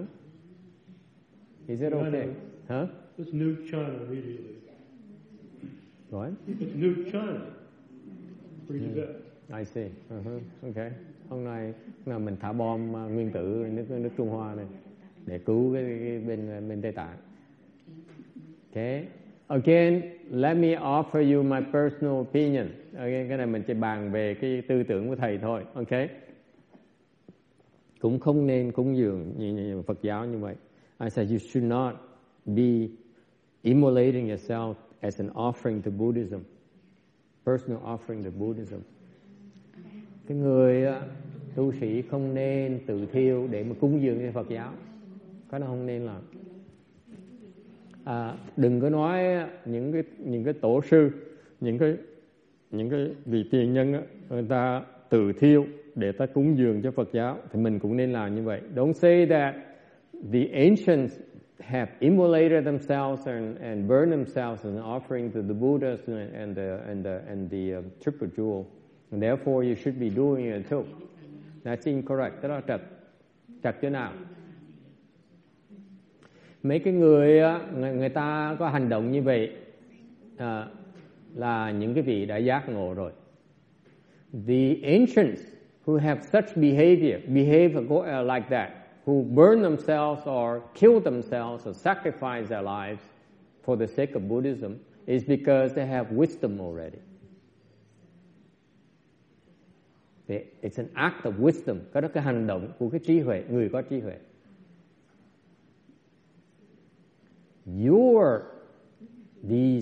When your action is based on anger and frustration, it's not out of wisdom. Therefore, you should not be doing it. It's an act of stupidity. Nếu cái hành động quý vị, cái động cơ thúc đẩy hành động của từ thiêu đó là hành động của phẫn nộ, của uất hận, thì cái đó là cái hành động của cái vô minh. Thì mình không nên làm. Mình biết mình vô minh, mình phiền não, mình không nên làm. These bodhisattvas, these ancients, they act when they are not afflicted. Lúc mà những vị tiền nhân, ta làm, ta tự thiêu, ta hy sinh cho cuộc đời của người ta như vậy, ta làm, óc họ hoàn toàn không phiền não, họ làm thì còn có lý, họ trong cái sáng suốt. Còn khi những cái vị thầy, vị cô này mà tự thiêu, tự hại mình như vậy, hủy hại thân mình như vậy, trong cái uất hận đó, thì cái đó là không nên làm. Lúc mình phiền não, đừng có nên làm những cái chuyện như vậy. When you are afflicted, refrain from acting upon your affliction. Agree, disagree. Đồng ý là không đồng ý? Đồng ý. Don't think that you're offering to Buddha. I don't buy that. Cái thứ hai nữa là theo con nghĩ mình đâu có biết cái gì đó hòa thượng lúc mà họ làm họ có angry hay không angry, nhưng mà họ có để trong cái thơ là không có giận ông tổng thống đó, mà chỉ mong cầu cái phước này cũng vừa cho Phật giáo mọi người được an ổn và đánh cái đàn áp giết chóc nữa tốt, và sau đó tốt thiệt, coi như là sau đó yên luôn, coi như không có lộn xộn vấn đề mà thế này thế kia với đạo này đạo kia nữa. Thì ngài lúc đó ngài nói cũng không, tôi đốt thân này cũng không, phúc dường cũng không có giận trong tổng thống này, và cầu nguyện cho ông đối đãi dân tộc trong cách ôn hòa mà thương mến dân tộc, đừng có đi vậy. Rồi ngài đốt. Cái đó là sai. Thứ hai là ngày đó là tự mình nguyện duyên, nó không như càng nói với người khác đốt, tại vì trước mắt một phước duyên hãng associate đấy, ông đốt chụp hình từ đầu đến cuối luôn. Tự ngày nguyện duyên là đốt chứ không có 200 anh ở Việt Nam thấy cái đó là xuyên tạc. Tại vì cái ông phóng viên người Mỹ đến đó tại đó chụp hình luôn, và khi đó được giải thưởng của gì của cái văn học quốc tế. Trước mắt mọi người với thời khoa học ống kính mà hàng ngàn người ở đó, làm sao ai đó cũng thấy. Có nhờ một người cầm can xăng đổ lên thật, bởi vậy mà ngài thử ngài cầm cái dây móc đâu quẹt. Bởi vậy cái này mình đụng chạm với cái chuyện này, nói chuyện mà khó mà giải quyết lắm, mà tại vì người ta có cái lòng tin mình chịu thôi, chứ còn nói một cách công bằng mà nói á, cái này là cái đốt là để phản kháng cái sự đàn áp của Phật giáo, mà khiến cho cái chế độ Ngô Đình Diệm bị cả cái Phật tử của quốc gia là nó cách mạng, nó đi Ngô Đình Diệm, thằng Ngô Đình Diệm mất cái nước. Thành đừng có nói là không, đừng có nói cái này là giúp cho Phật giáo, cái này là phản kháng chứ không phải giúp gì hết. Về cái từ khi mà cái ông hòa thượng mà từ đốt đó bây giờ trở lại là tất cả Phật tử Phật giáo cả toàn quốc đó, nó đoàn kết lại, nó chống cái ông tổng thống văng luôn, chết luôn. Đó là lịch sử. Ta nói gì nói, thì cái kết quả lịch sử đó, nó đem tới sự kết thúc của cái gia đình của ông.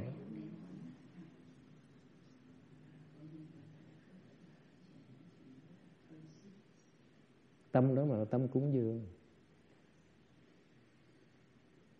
thiếu sự sáng suốt.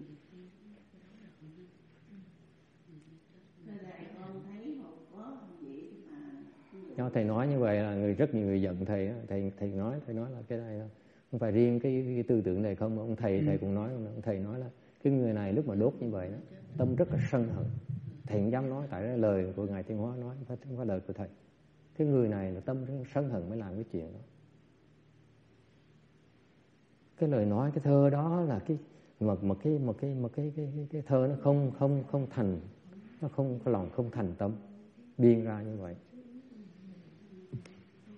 chạy chuốt bên ngoài thôi, cái tâm ở trong đó không thể nào giấu được ông Thánh Nhân, ông Thiên Hóa. Ông thấy cái này là người sân hận mới làm những cái chuyện này.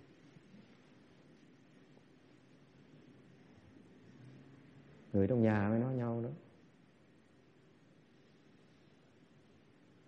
Sao? Thời năm mà ngày các bạn nước tự thiêu đó, thì cũng có một chị đang đi lại ngay chỗ Quận Vinh, chợ Sài Gòn đó thầy, ra coi biết nhiều.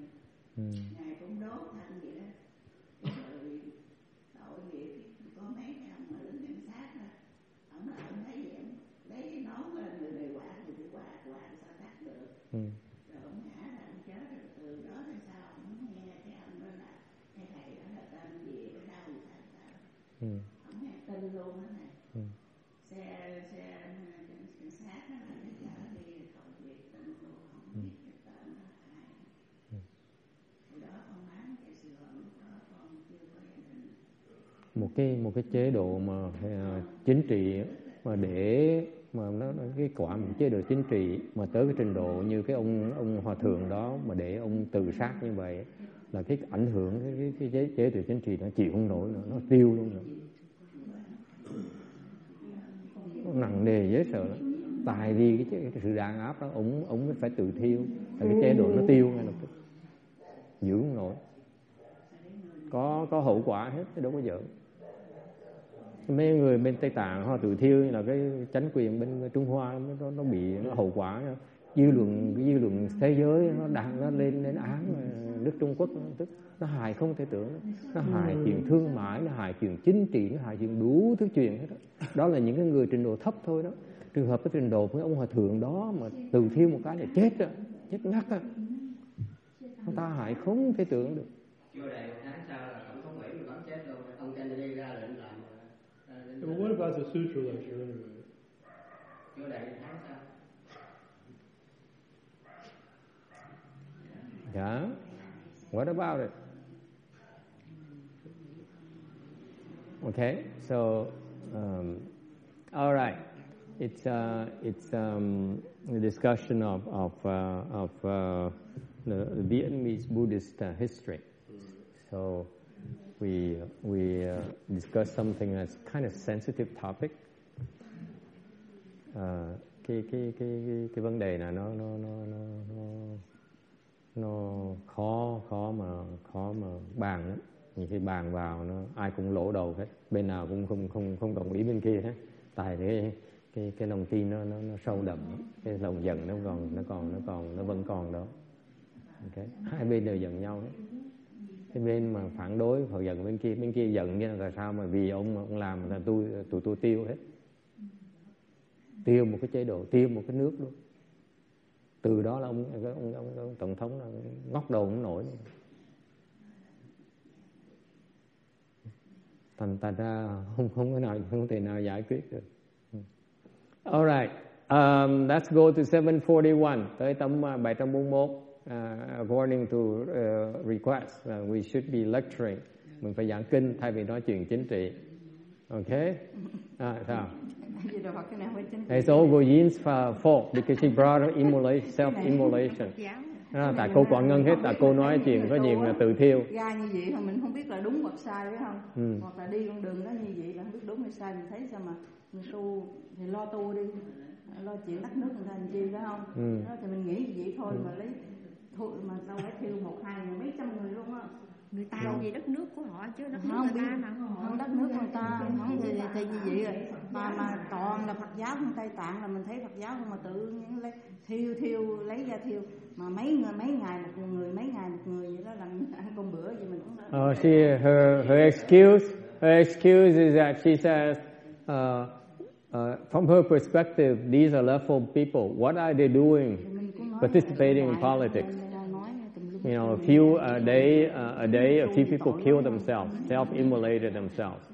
Okay, that seems to be not Buddhist cultivation.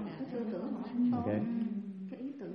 Again, that is a confirmation that these people still are not, don't have true wisdom yet. Đó chứng minh là họ vẫn chưa có cái trí huệ chân chính, họ vẫn còn cái thiên vị. They are still discriminating. They're discriminating Tibetans against Chinese. Họ phân biệt giữa Tây Tạng với người Tàu. Okay?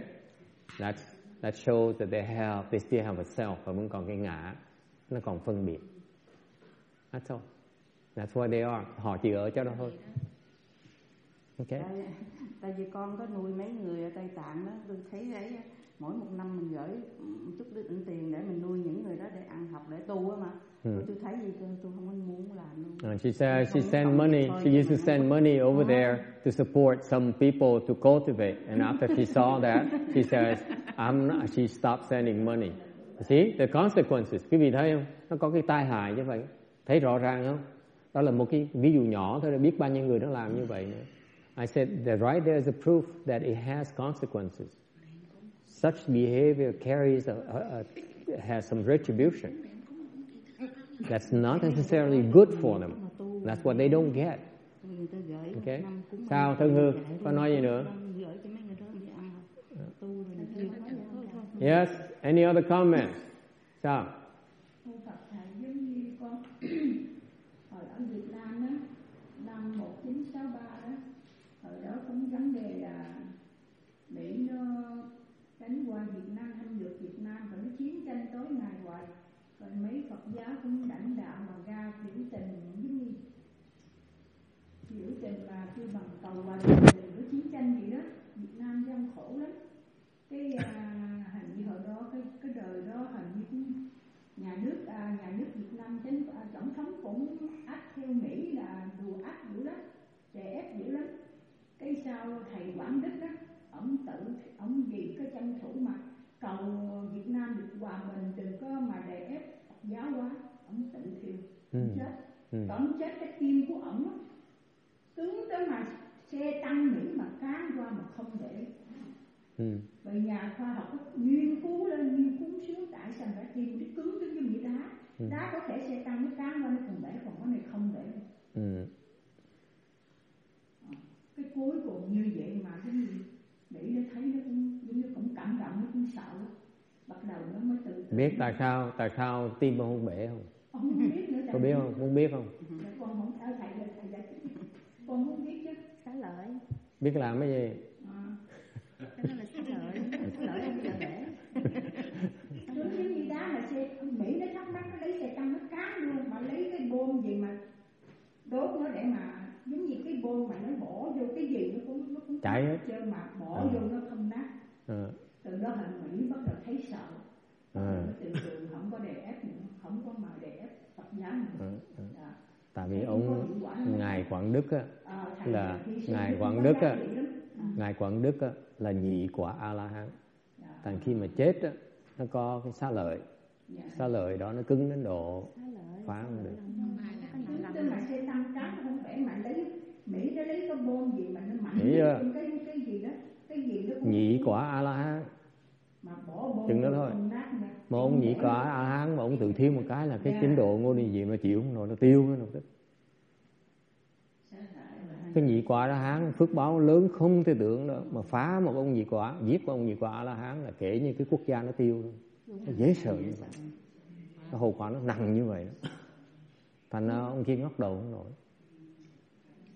Trước đây còn xá lợi của Hòa Thượng Trung Bá thì đem về cái này để chia ra các chùa đó này. Sư con lượng đem ra các vị ai nó thấy sáng quá nó cứ chạy ra nó chụp hình, nó sợ ma Hồ Son rồi đi.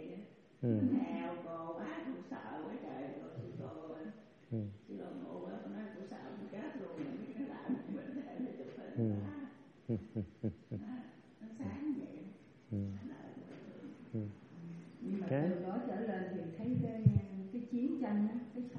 từ từ nó như dẹp bớt. Dẹp bớt tôi giải phóng luôn. Giải phóng do nghĩ nó về đó. Cộng sản nó đánh vô được. Không nói những cái đánh vô nghe thầy giải phóng. Chứ nghĩ mà không thụt lui. Nè Kim Điền, con đừng có biên xuống cái chuyện Phật Đức nhiều quá nha. Nó phiền lắm, tại vì một bên chống bên theo nào nó phiền phức, mình đụng chính trị nó phiền lắm. Mấy thầy mấy cô Việt Nam nổi điên với nhau ấy, phiền mình cãi để mình bàn nói cái đó cái pháp, chứ không phải bàn là đúng hay là sai. Okay? Mình chỉ bàn cái pháp thôi. What we're discussing is the principles behind it. It's not about being right or wrong. Okay? Being right or wrong doesn't matter. We use the example to illustrate the Dharma. What is the Dharma behind it? I'm not at all interested in proving that someone is wrong, I'm right, or vice versa. It's not about that. It's irrelevant. Okay? You can believe all you want. You can believe I'm wrong. It doesn't matter. Okay? I've seen worse. Okay? Cái vị nghĩ đúng, thầy sai nó không quan trọng. Okay? Quan trọng mình học cái pháp, mình hiểu cái pháp. Okay? Dùng cái áp dụng cuộc đời mình mới gọi là nội cầu. Còn mình hiểu cái pháp là cái này đúng với người ta thì nó ở bên ngoài nó nhầm mình. This is consistent with the idea of internal seeking and external seeking. You seeking to be right, that's external seeking. Is that clear? Tìm cái đúng với sai là ngoại cầu. Tìm cái hiểu mình mới là nội cầu. If you seek, understanding of the principle, that is internal seeking. Okay? All right. So I know after today's discussion, a lot of people will be afflicted, but so be it. If they're afflicted, then they don't get it. Những người mà đoàn nghe cái phần mình cãi nó qua nó lại đó mà phiền não là người đó vẫn chưa hiểu cái pháp, vẫn chưa hiểu cái đạo. Mình bàn để mình hiểu cái chân lý ở sau cái hành động đó, chứ không phải mình bàn để nói phê phán người này đúng, người này sai.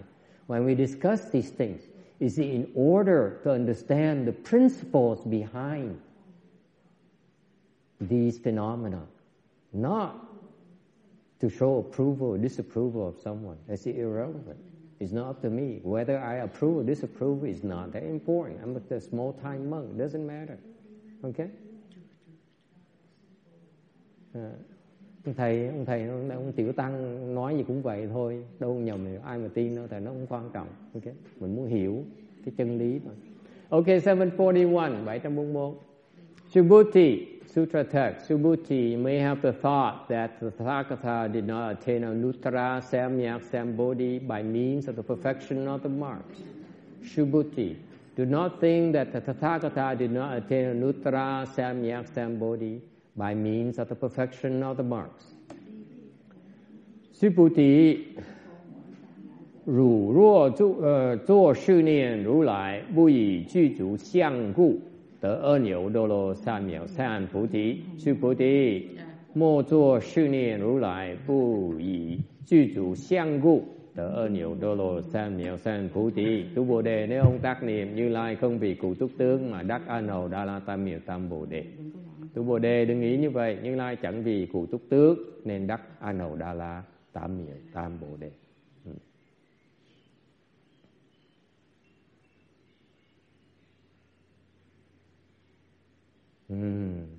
Việt Nam dịch trật nữa. Dạ.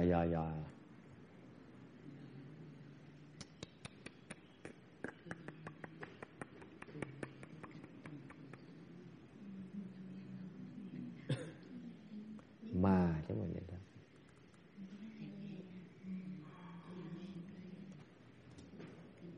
Okay, and the Vietnamese translation is incorrect. I just made the correction. Vậy cái chữ nó dịch một chữ trật là cái kinh nó gì nó sai ngay lập tức. I just made a correction because they translated the thing to sound logical, but it's not what is meant by that words. That's a problem with a translation. It sounds logical to these people, actually it's off the mark. 744, 744. Đây dịch nó phiền vậy đó. Dịch theo mà nó thuận cái ý của họ là nó trật cái ý của kinh, của cái ý nguyên ý của cái kinh. Okay, so this section here it says that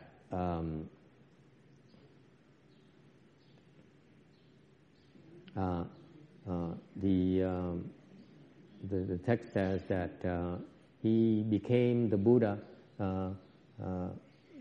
He's afraid that people might have the misconcept that that he doesn't have to accomplish Buddhahood by perfecting the 32 hallmarks. Okay. Cái này là cái phần kinh mà giảng là Đức Phật giảng phần này cho rõ ràng, cho người ta đừng hiểu lầm. Là người ta nghĩ lầm rằng, người ta có thể nghĩ lầm rằng thành Phật mà không cần thành tựu những cái hảo tướng đó, 32 hảo tướng. Okay. You see, this is again misunderstanding the concept behind it. Cái này là hiểu lầm cái ý nghĩa của câu kinh. Tại vì câu kinh nói rằng là Đức Phật là không có tướng. Cái Anodala Tam Miệu Tam Bồ Đề là không có tướng. Thì như vậy là đâu có cần phải tu mà mấy cái công đức làm cái gì. So the common misunderstanding is that one-sided view is that since Anuttara Samya Sambodhi is markless, so why bother cultivating the 32 hallmarks? Why bother cultivating merit and virtue? Okay?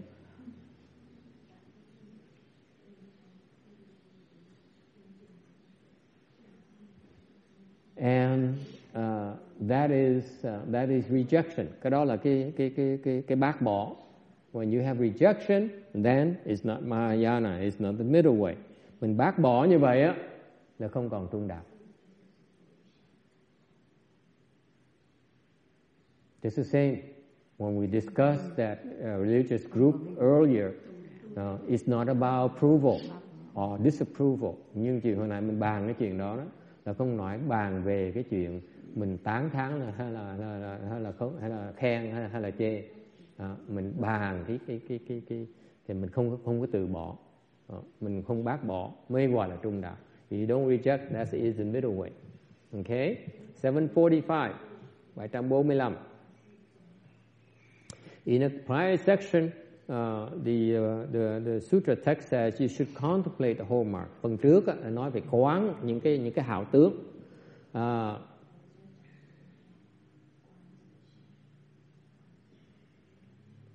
Okay, that is because if you cultivate and with the purpose of obtaining hallmarks, then you're grasping at marks.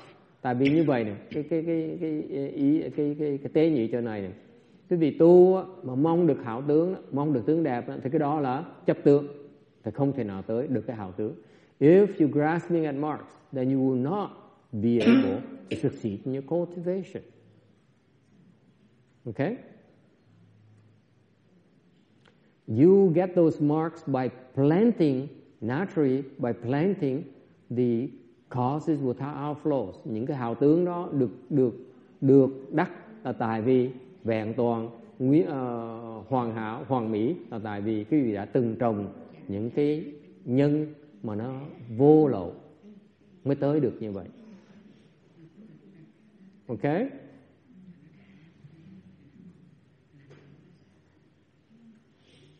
Any questions? And then this section, cái phần này là phần nói là đắc, phần trước là quán, mình thấy cái hảo tướng. Okay.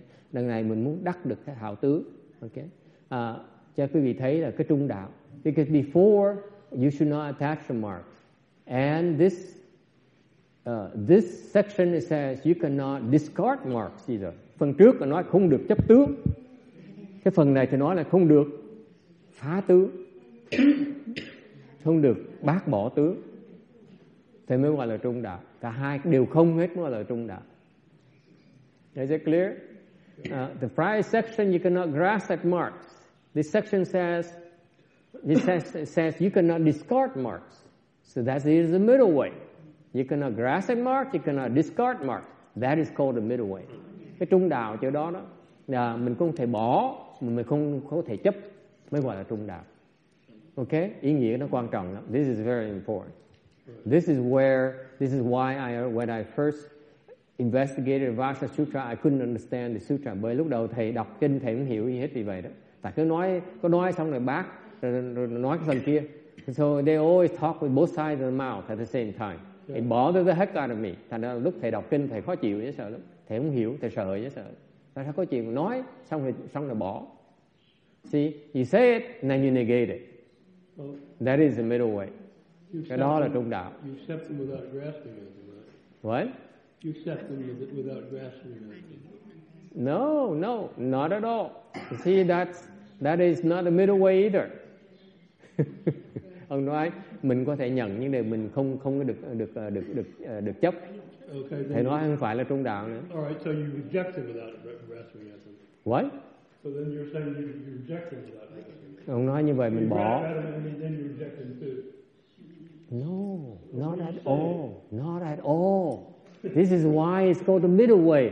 Ông nói như vậy, ông nói ngược lại, ông nói bây giờ mình bỏ xong mình chấp nó. Thì cái đó trung đạo, thì nó cũng không phải trung đạo nữa. Vậy trung đạo là gì hả Kim Điền? Kim Điền, I give up. Hả?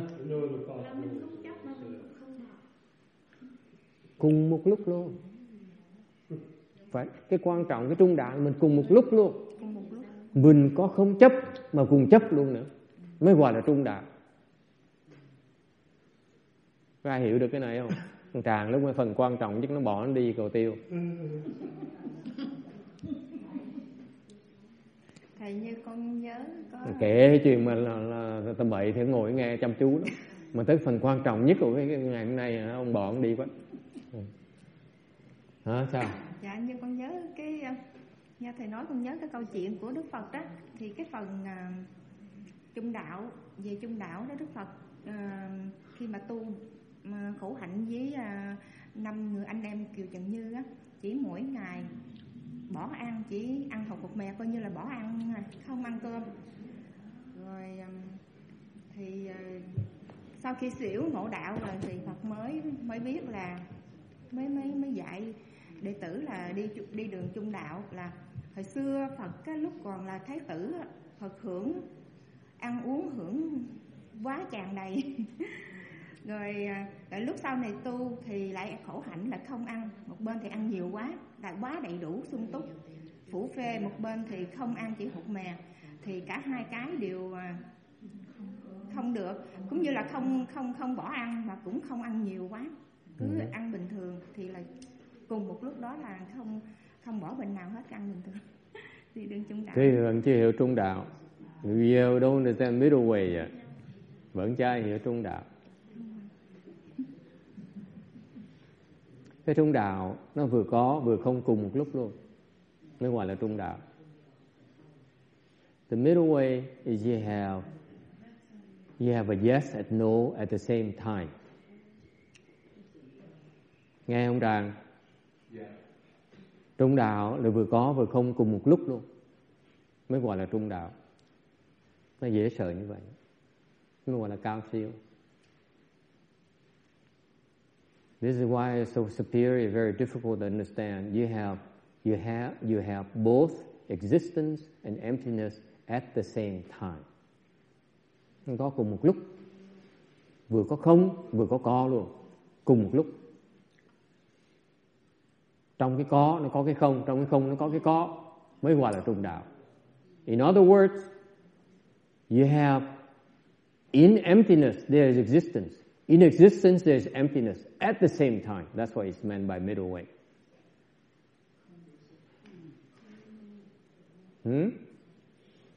You get it? Tiếng có tùng mà.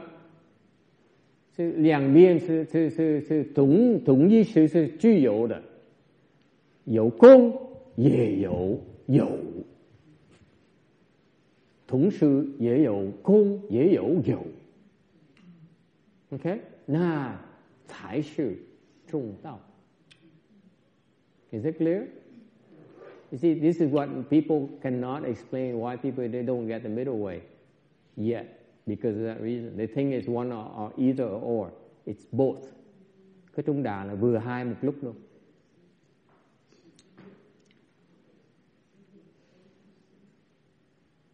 Any questions? Ai thắc mắc gì không? Bởi vậy khi mà Đức Phật giảng xong một cái phải bác nó ngay lập tức mới gọi là trung đạo. This is why when the Buddha explains something, he immediately negates himself in the sutra. Trong kinh này đó, ngài giảng một cái lần sau tới chặt nó ngay lập tức. Giảng xong là phải bỏ. Okay? Thì mới gọi là trung đạo. Giảng xong là phải bác nó ngay lập tức mới gọi là trung đạo. So in this sutra, this is why in this sutra is very difficult to understand, because every time the Buddha explains something, he later negates it. That is the middle way. Why is it important to you? Nó liên quan cái gì chỗ nào? How does it relate to you? To you is existence. Quý vị là cái hữu, quý vị phải có. You look at marks, quý vị chấp vào cái tướng. Okay? Cái không là gì? What is emptiness? The sages. That's why both the sages and commons are the same. Cái thánh nhân với phàm phu chỉ là một. Trung đạo nó dễ sợ như vậy đó. Nó khiếp. Dễ sợ không?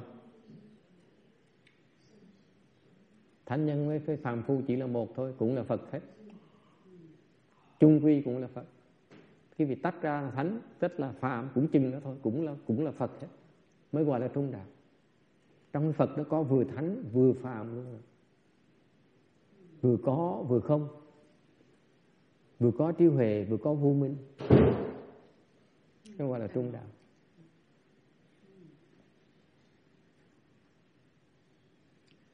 Questions? Ai thắc mắc gì không? Đây đó là giảng cho quý vị nghe. Quý vị ngồi thiền tới một lúc nào đó sẽ thấy được cái này. I'm only explaining it to you with words. This is something that you experience when you meditate. Khi quý vị ngồi nghe, ngồi thiền, tự nhiên thấy được cái này. Là không còn chấp gì hết, không còn có, còn không, mình không chấp cái chỗ nào hết đó. When you meditate, you get to the point where you don't attach to the marks or emptiness. That is the middle way. Okay? Không phải ngồi thiền không mà quý vị ngồi nghe giảng kinh đó, nhưng các ngài mà A-la-hán này, Đức Phật mà giảng kinh đó, nghe xong một cái không còn chấp nữa.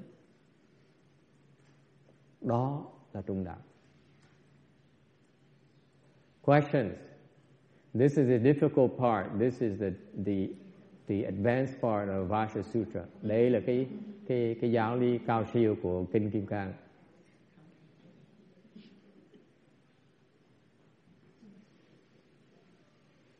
Mà nói không được.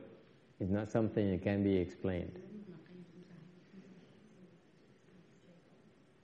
Thành ra những cái người mà khi mà thông đạt lý cái giáo lý kinh Kim Cang rồi, không ai dám nói tôi hiểu kinh Kim Cang. That is why the people who understand the principles behind the Vajra Sutra, they don't ever say they understand the Vajra Sutra. Why is that? Why not? Tại sao như vậy? Tại sao như vậy? Đó, vì nếu mình nói mình hiểu kinh Kim Cang là không phải trung đạo. Thấy không? Hiểu với không hiểu nó cũng là một thôi. Thành mình nói mình hiểu làm cái gì? Thấy không? Nói tôi giảng như cái ông sư nói tôi giảng kinh Kim Cang 20 lần nói tôi hiểu kinh Kim Cang rõ ràng đó. Thấy không? Đâu còn trung đạo nữa. Vẫn chưa hiểu kinh Kim Cang. Ông này ông khinh ngay lập tức. Why is that?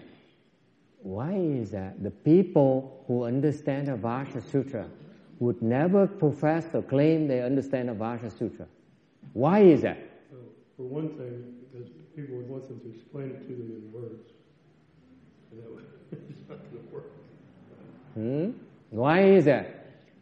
You Caucasians, why is that the people who say they understand the Vajra Sutra do not understand the Vajra Sutra. Why is that?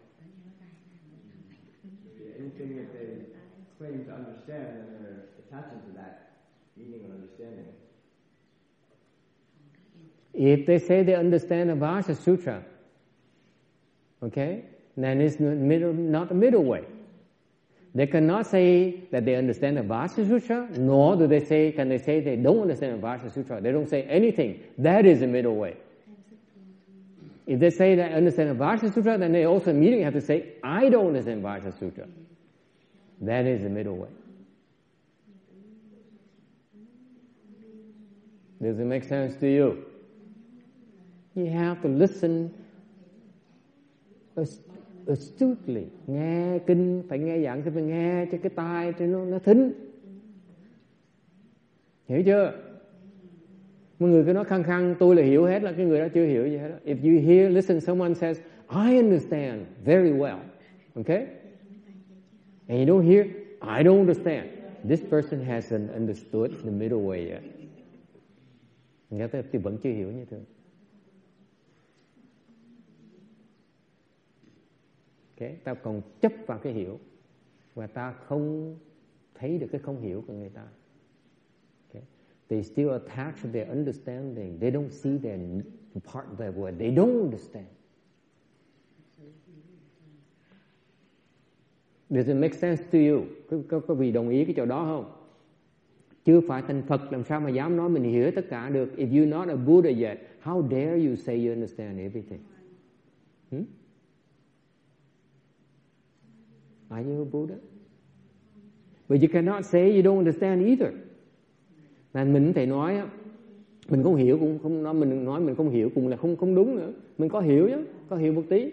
Nhưng điều mình nói là cái hiểu tôi nó quan trọng quá, mình không chịu nói về cái mình không hiểu là mình chết, là cái đó chưa phải là trung đạo. Cái người có trí huệ sẽ nói hai bên một lúc. Hiểu chưa? Chỉ cần nhớ thôi, con đừng suy nghĩ nhiều quá, mặt nó tối rồi. Chỉ ngồi nghe chơi không cần hiểu. Nghe mà không hiểu, hiểu mà không hiểu, không hiểu mà hiểu. Cái đó là trung đạo.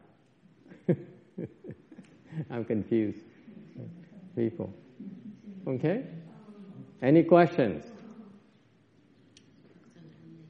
Là mấy cái người nói khăng khăng tôi hiểu kinh Kim Cang, you know what? Chưa hiểu đó con ơi. Những người nói mà tôi hiểu kinh Kim Cang là chết.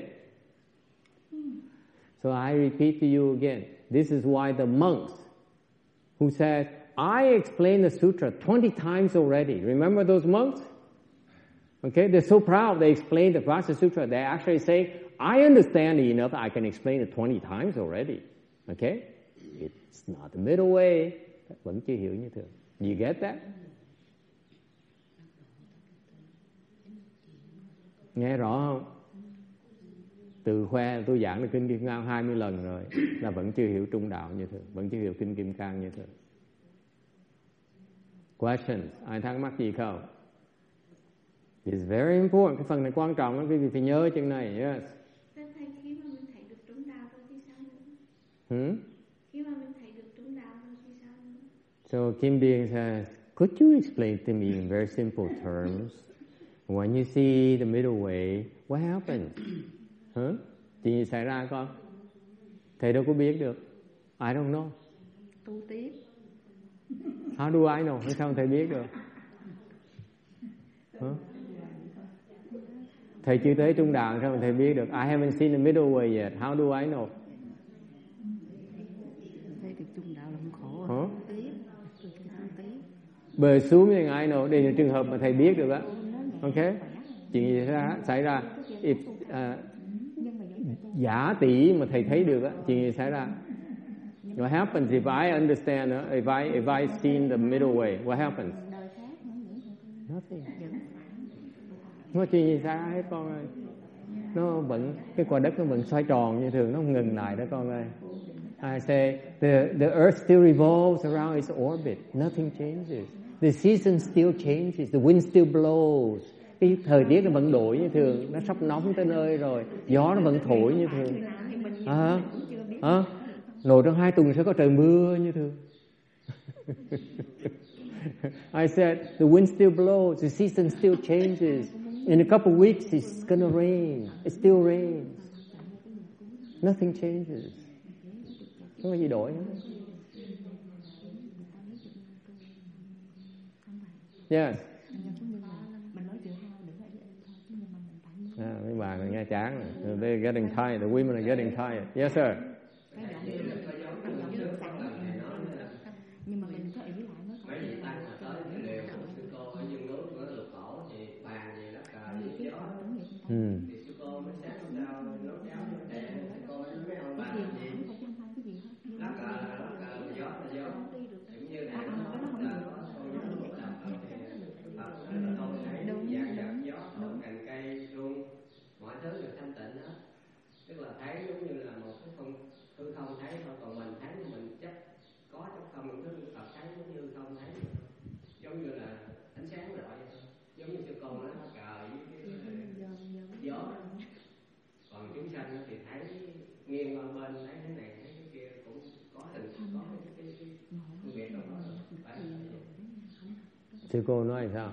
Sư cô nói là kỹ thầy giảng là sư cô nói gì lá cờ tự gió mấy ông nói hai đầu gì mấy ông thấy không thấy trong thanh tịnh mà mấy ông suy nghĩ, mấy ông tính toán, mấy ông chấp không đó. Giống như thầy nói thấy con đạo thấy hai cái cùng lúc mà không khởi lên cái gì hết. Phải vậy. Đúng. Tôi đó giảng còn cao hơn là lục tổ giảng nữa. Tại mấy ông thầy ông nghe ông khiếp. Ông nói thôi tôi hiểu pháp rồi, thôi đi về, không cần gặp lục tổ ông chi nữa. Gặp sư phụ ông chi nữa. Sư phụ giảng hơn đó được đâu.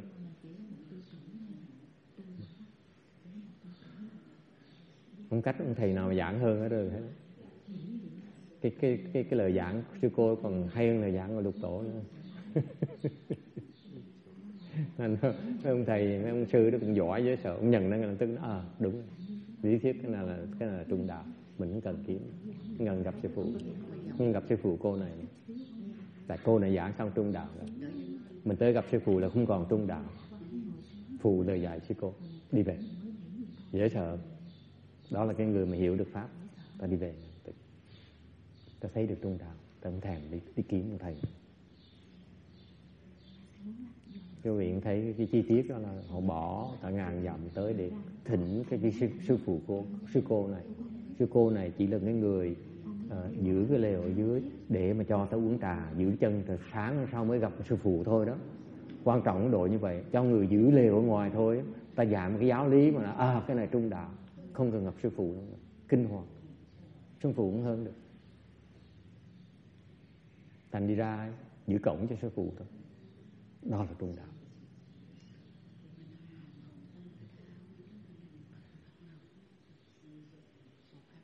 Okay, any questions? Yes, sir.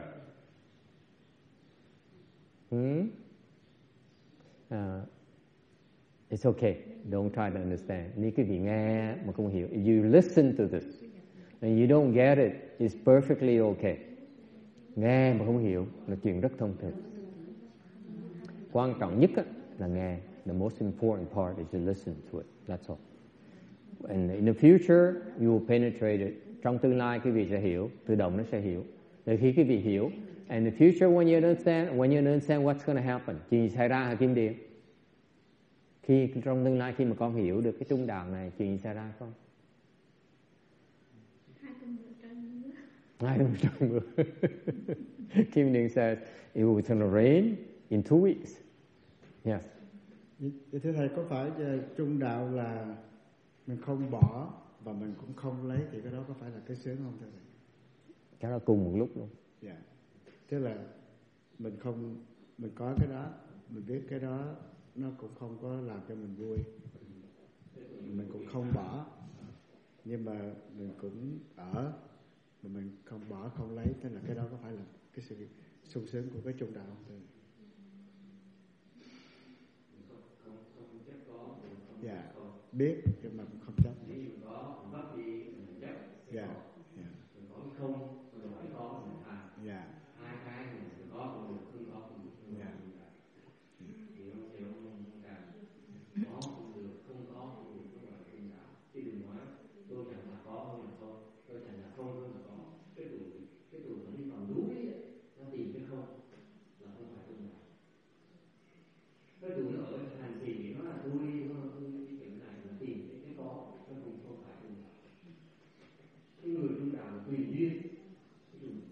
tùy duyên. He asked about the question, very important. And we're going to go over time, but this is important concept. I know you don't understand it yet. That's why I need to explain it to you. Again, I emphasize to you, just listen, you don't have to understand. Để nhắc lại quý vị, cái lần này khó hiểu, không phải để quý vị hiểu, chỉ nghe thôi. Okay? Ông này hỏi. So he asked a very important. He said, let me summarize it. You know, what is this middle way? I clearly explained to him. If you have something, okay, it's okay. You don't reject it. That is the middle way. Don't say, you give me Mercedes. No, I don't want this Mercedes. That is not the middle way. Như quý vị cho thầy chiếc xe Mercedes, thầy nói không, đừng cho thầy xe Mercedes. Đó không phải là đúng cả. Đúng không? Thầy phải nhận, I have accepted. Cười lúc lại. These people don't understand the middle way yet. That's why they're laughing at me. Thầy phải nhận chiếc xe. Okay? Thầy coi như không có. But thầy không sai. I should not be attached. Ý là mình nhận chiếc xe thì không được chấp vào nó. Có nghĩa là sao? Ý đụng xe không sao hết, mình không có buồn. If I will have an accident, I should not be sad. That is the middle way. Meaning you have it, yet you are not attached. Không chấp vào nó. Okay? Is it clear?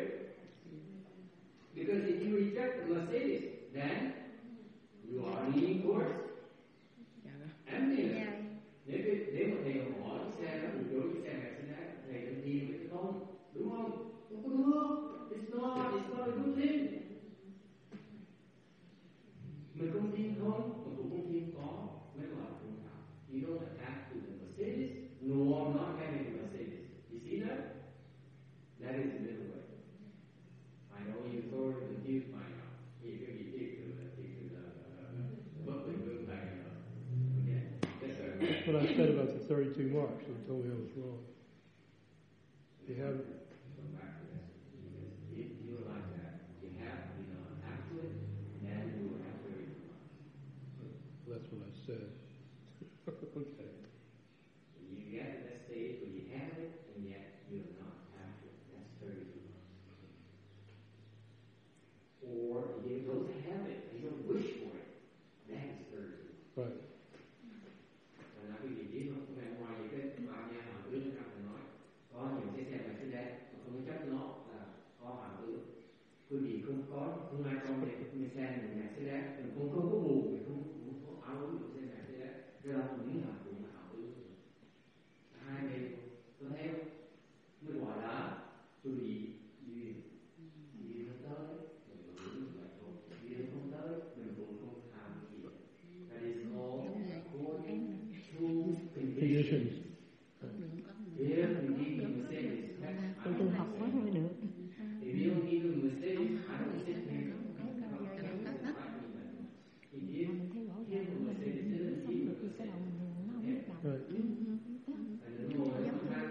sống được thì cái đầu mình nó không biết đọc.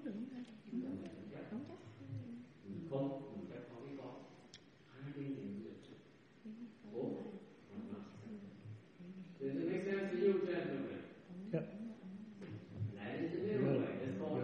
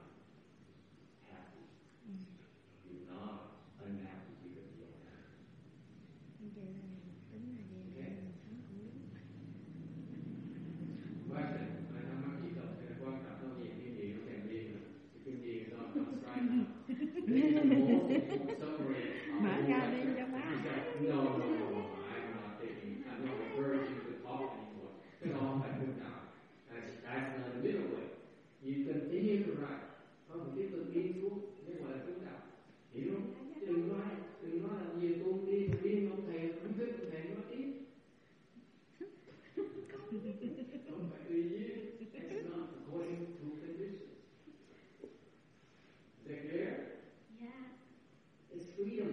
Khi quý vị biết tùy duyên như vậy, quý vị cái chuyện xảy ra quý vị an nhiên tự tại.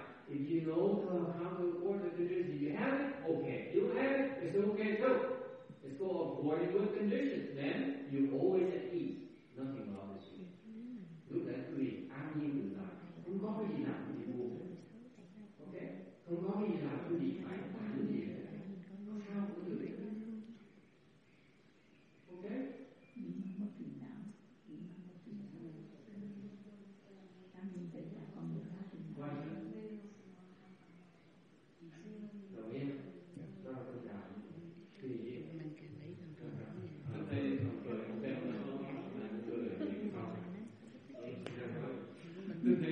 Mercedes okay, but for them it's better to take it. Yeah. Use the whole lecture to come start talking. Yeah, I agree.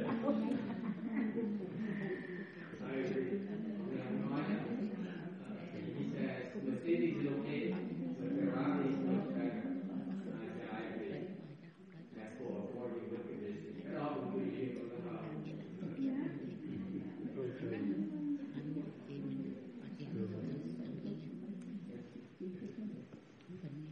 Okay. Question. Stop here and do the deeper strength of the nine days. Mình hướng tổng tiếp cho người ta đã sẵn sàng còn thường là pháp cuối cùng.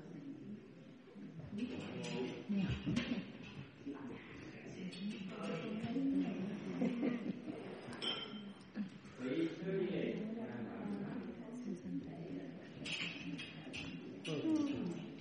Where's the book? Oh, Nghe chị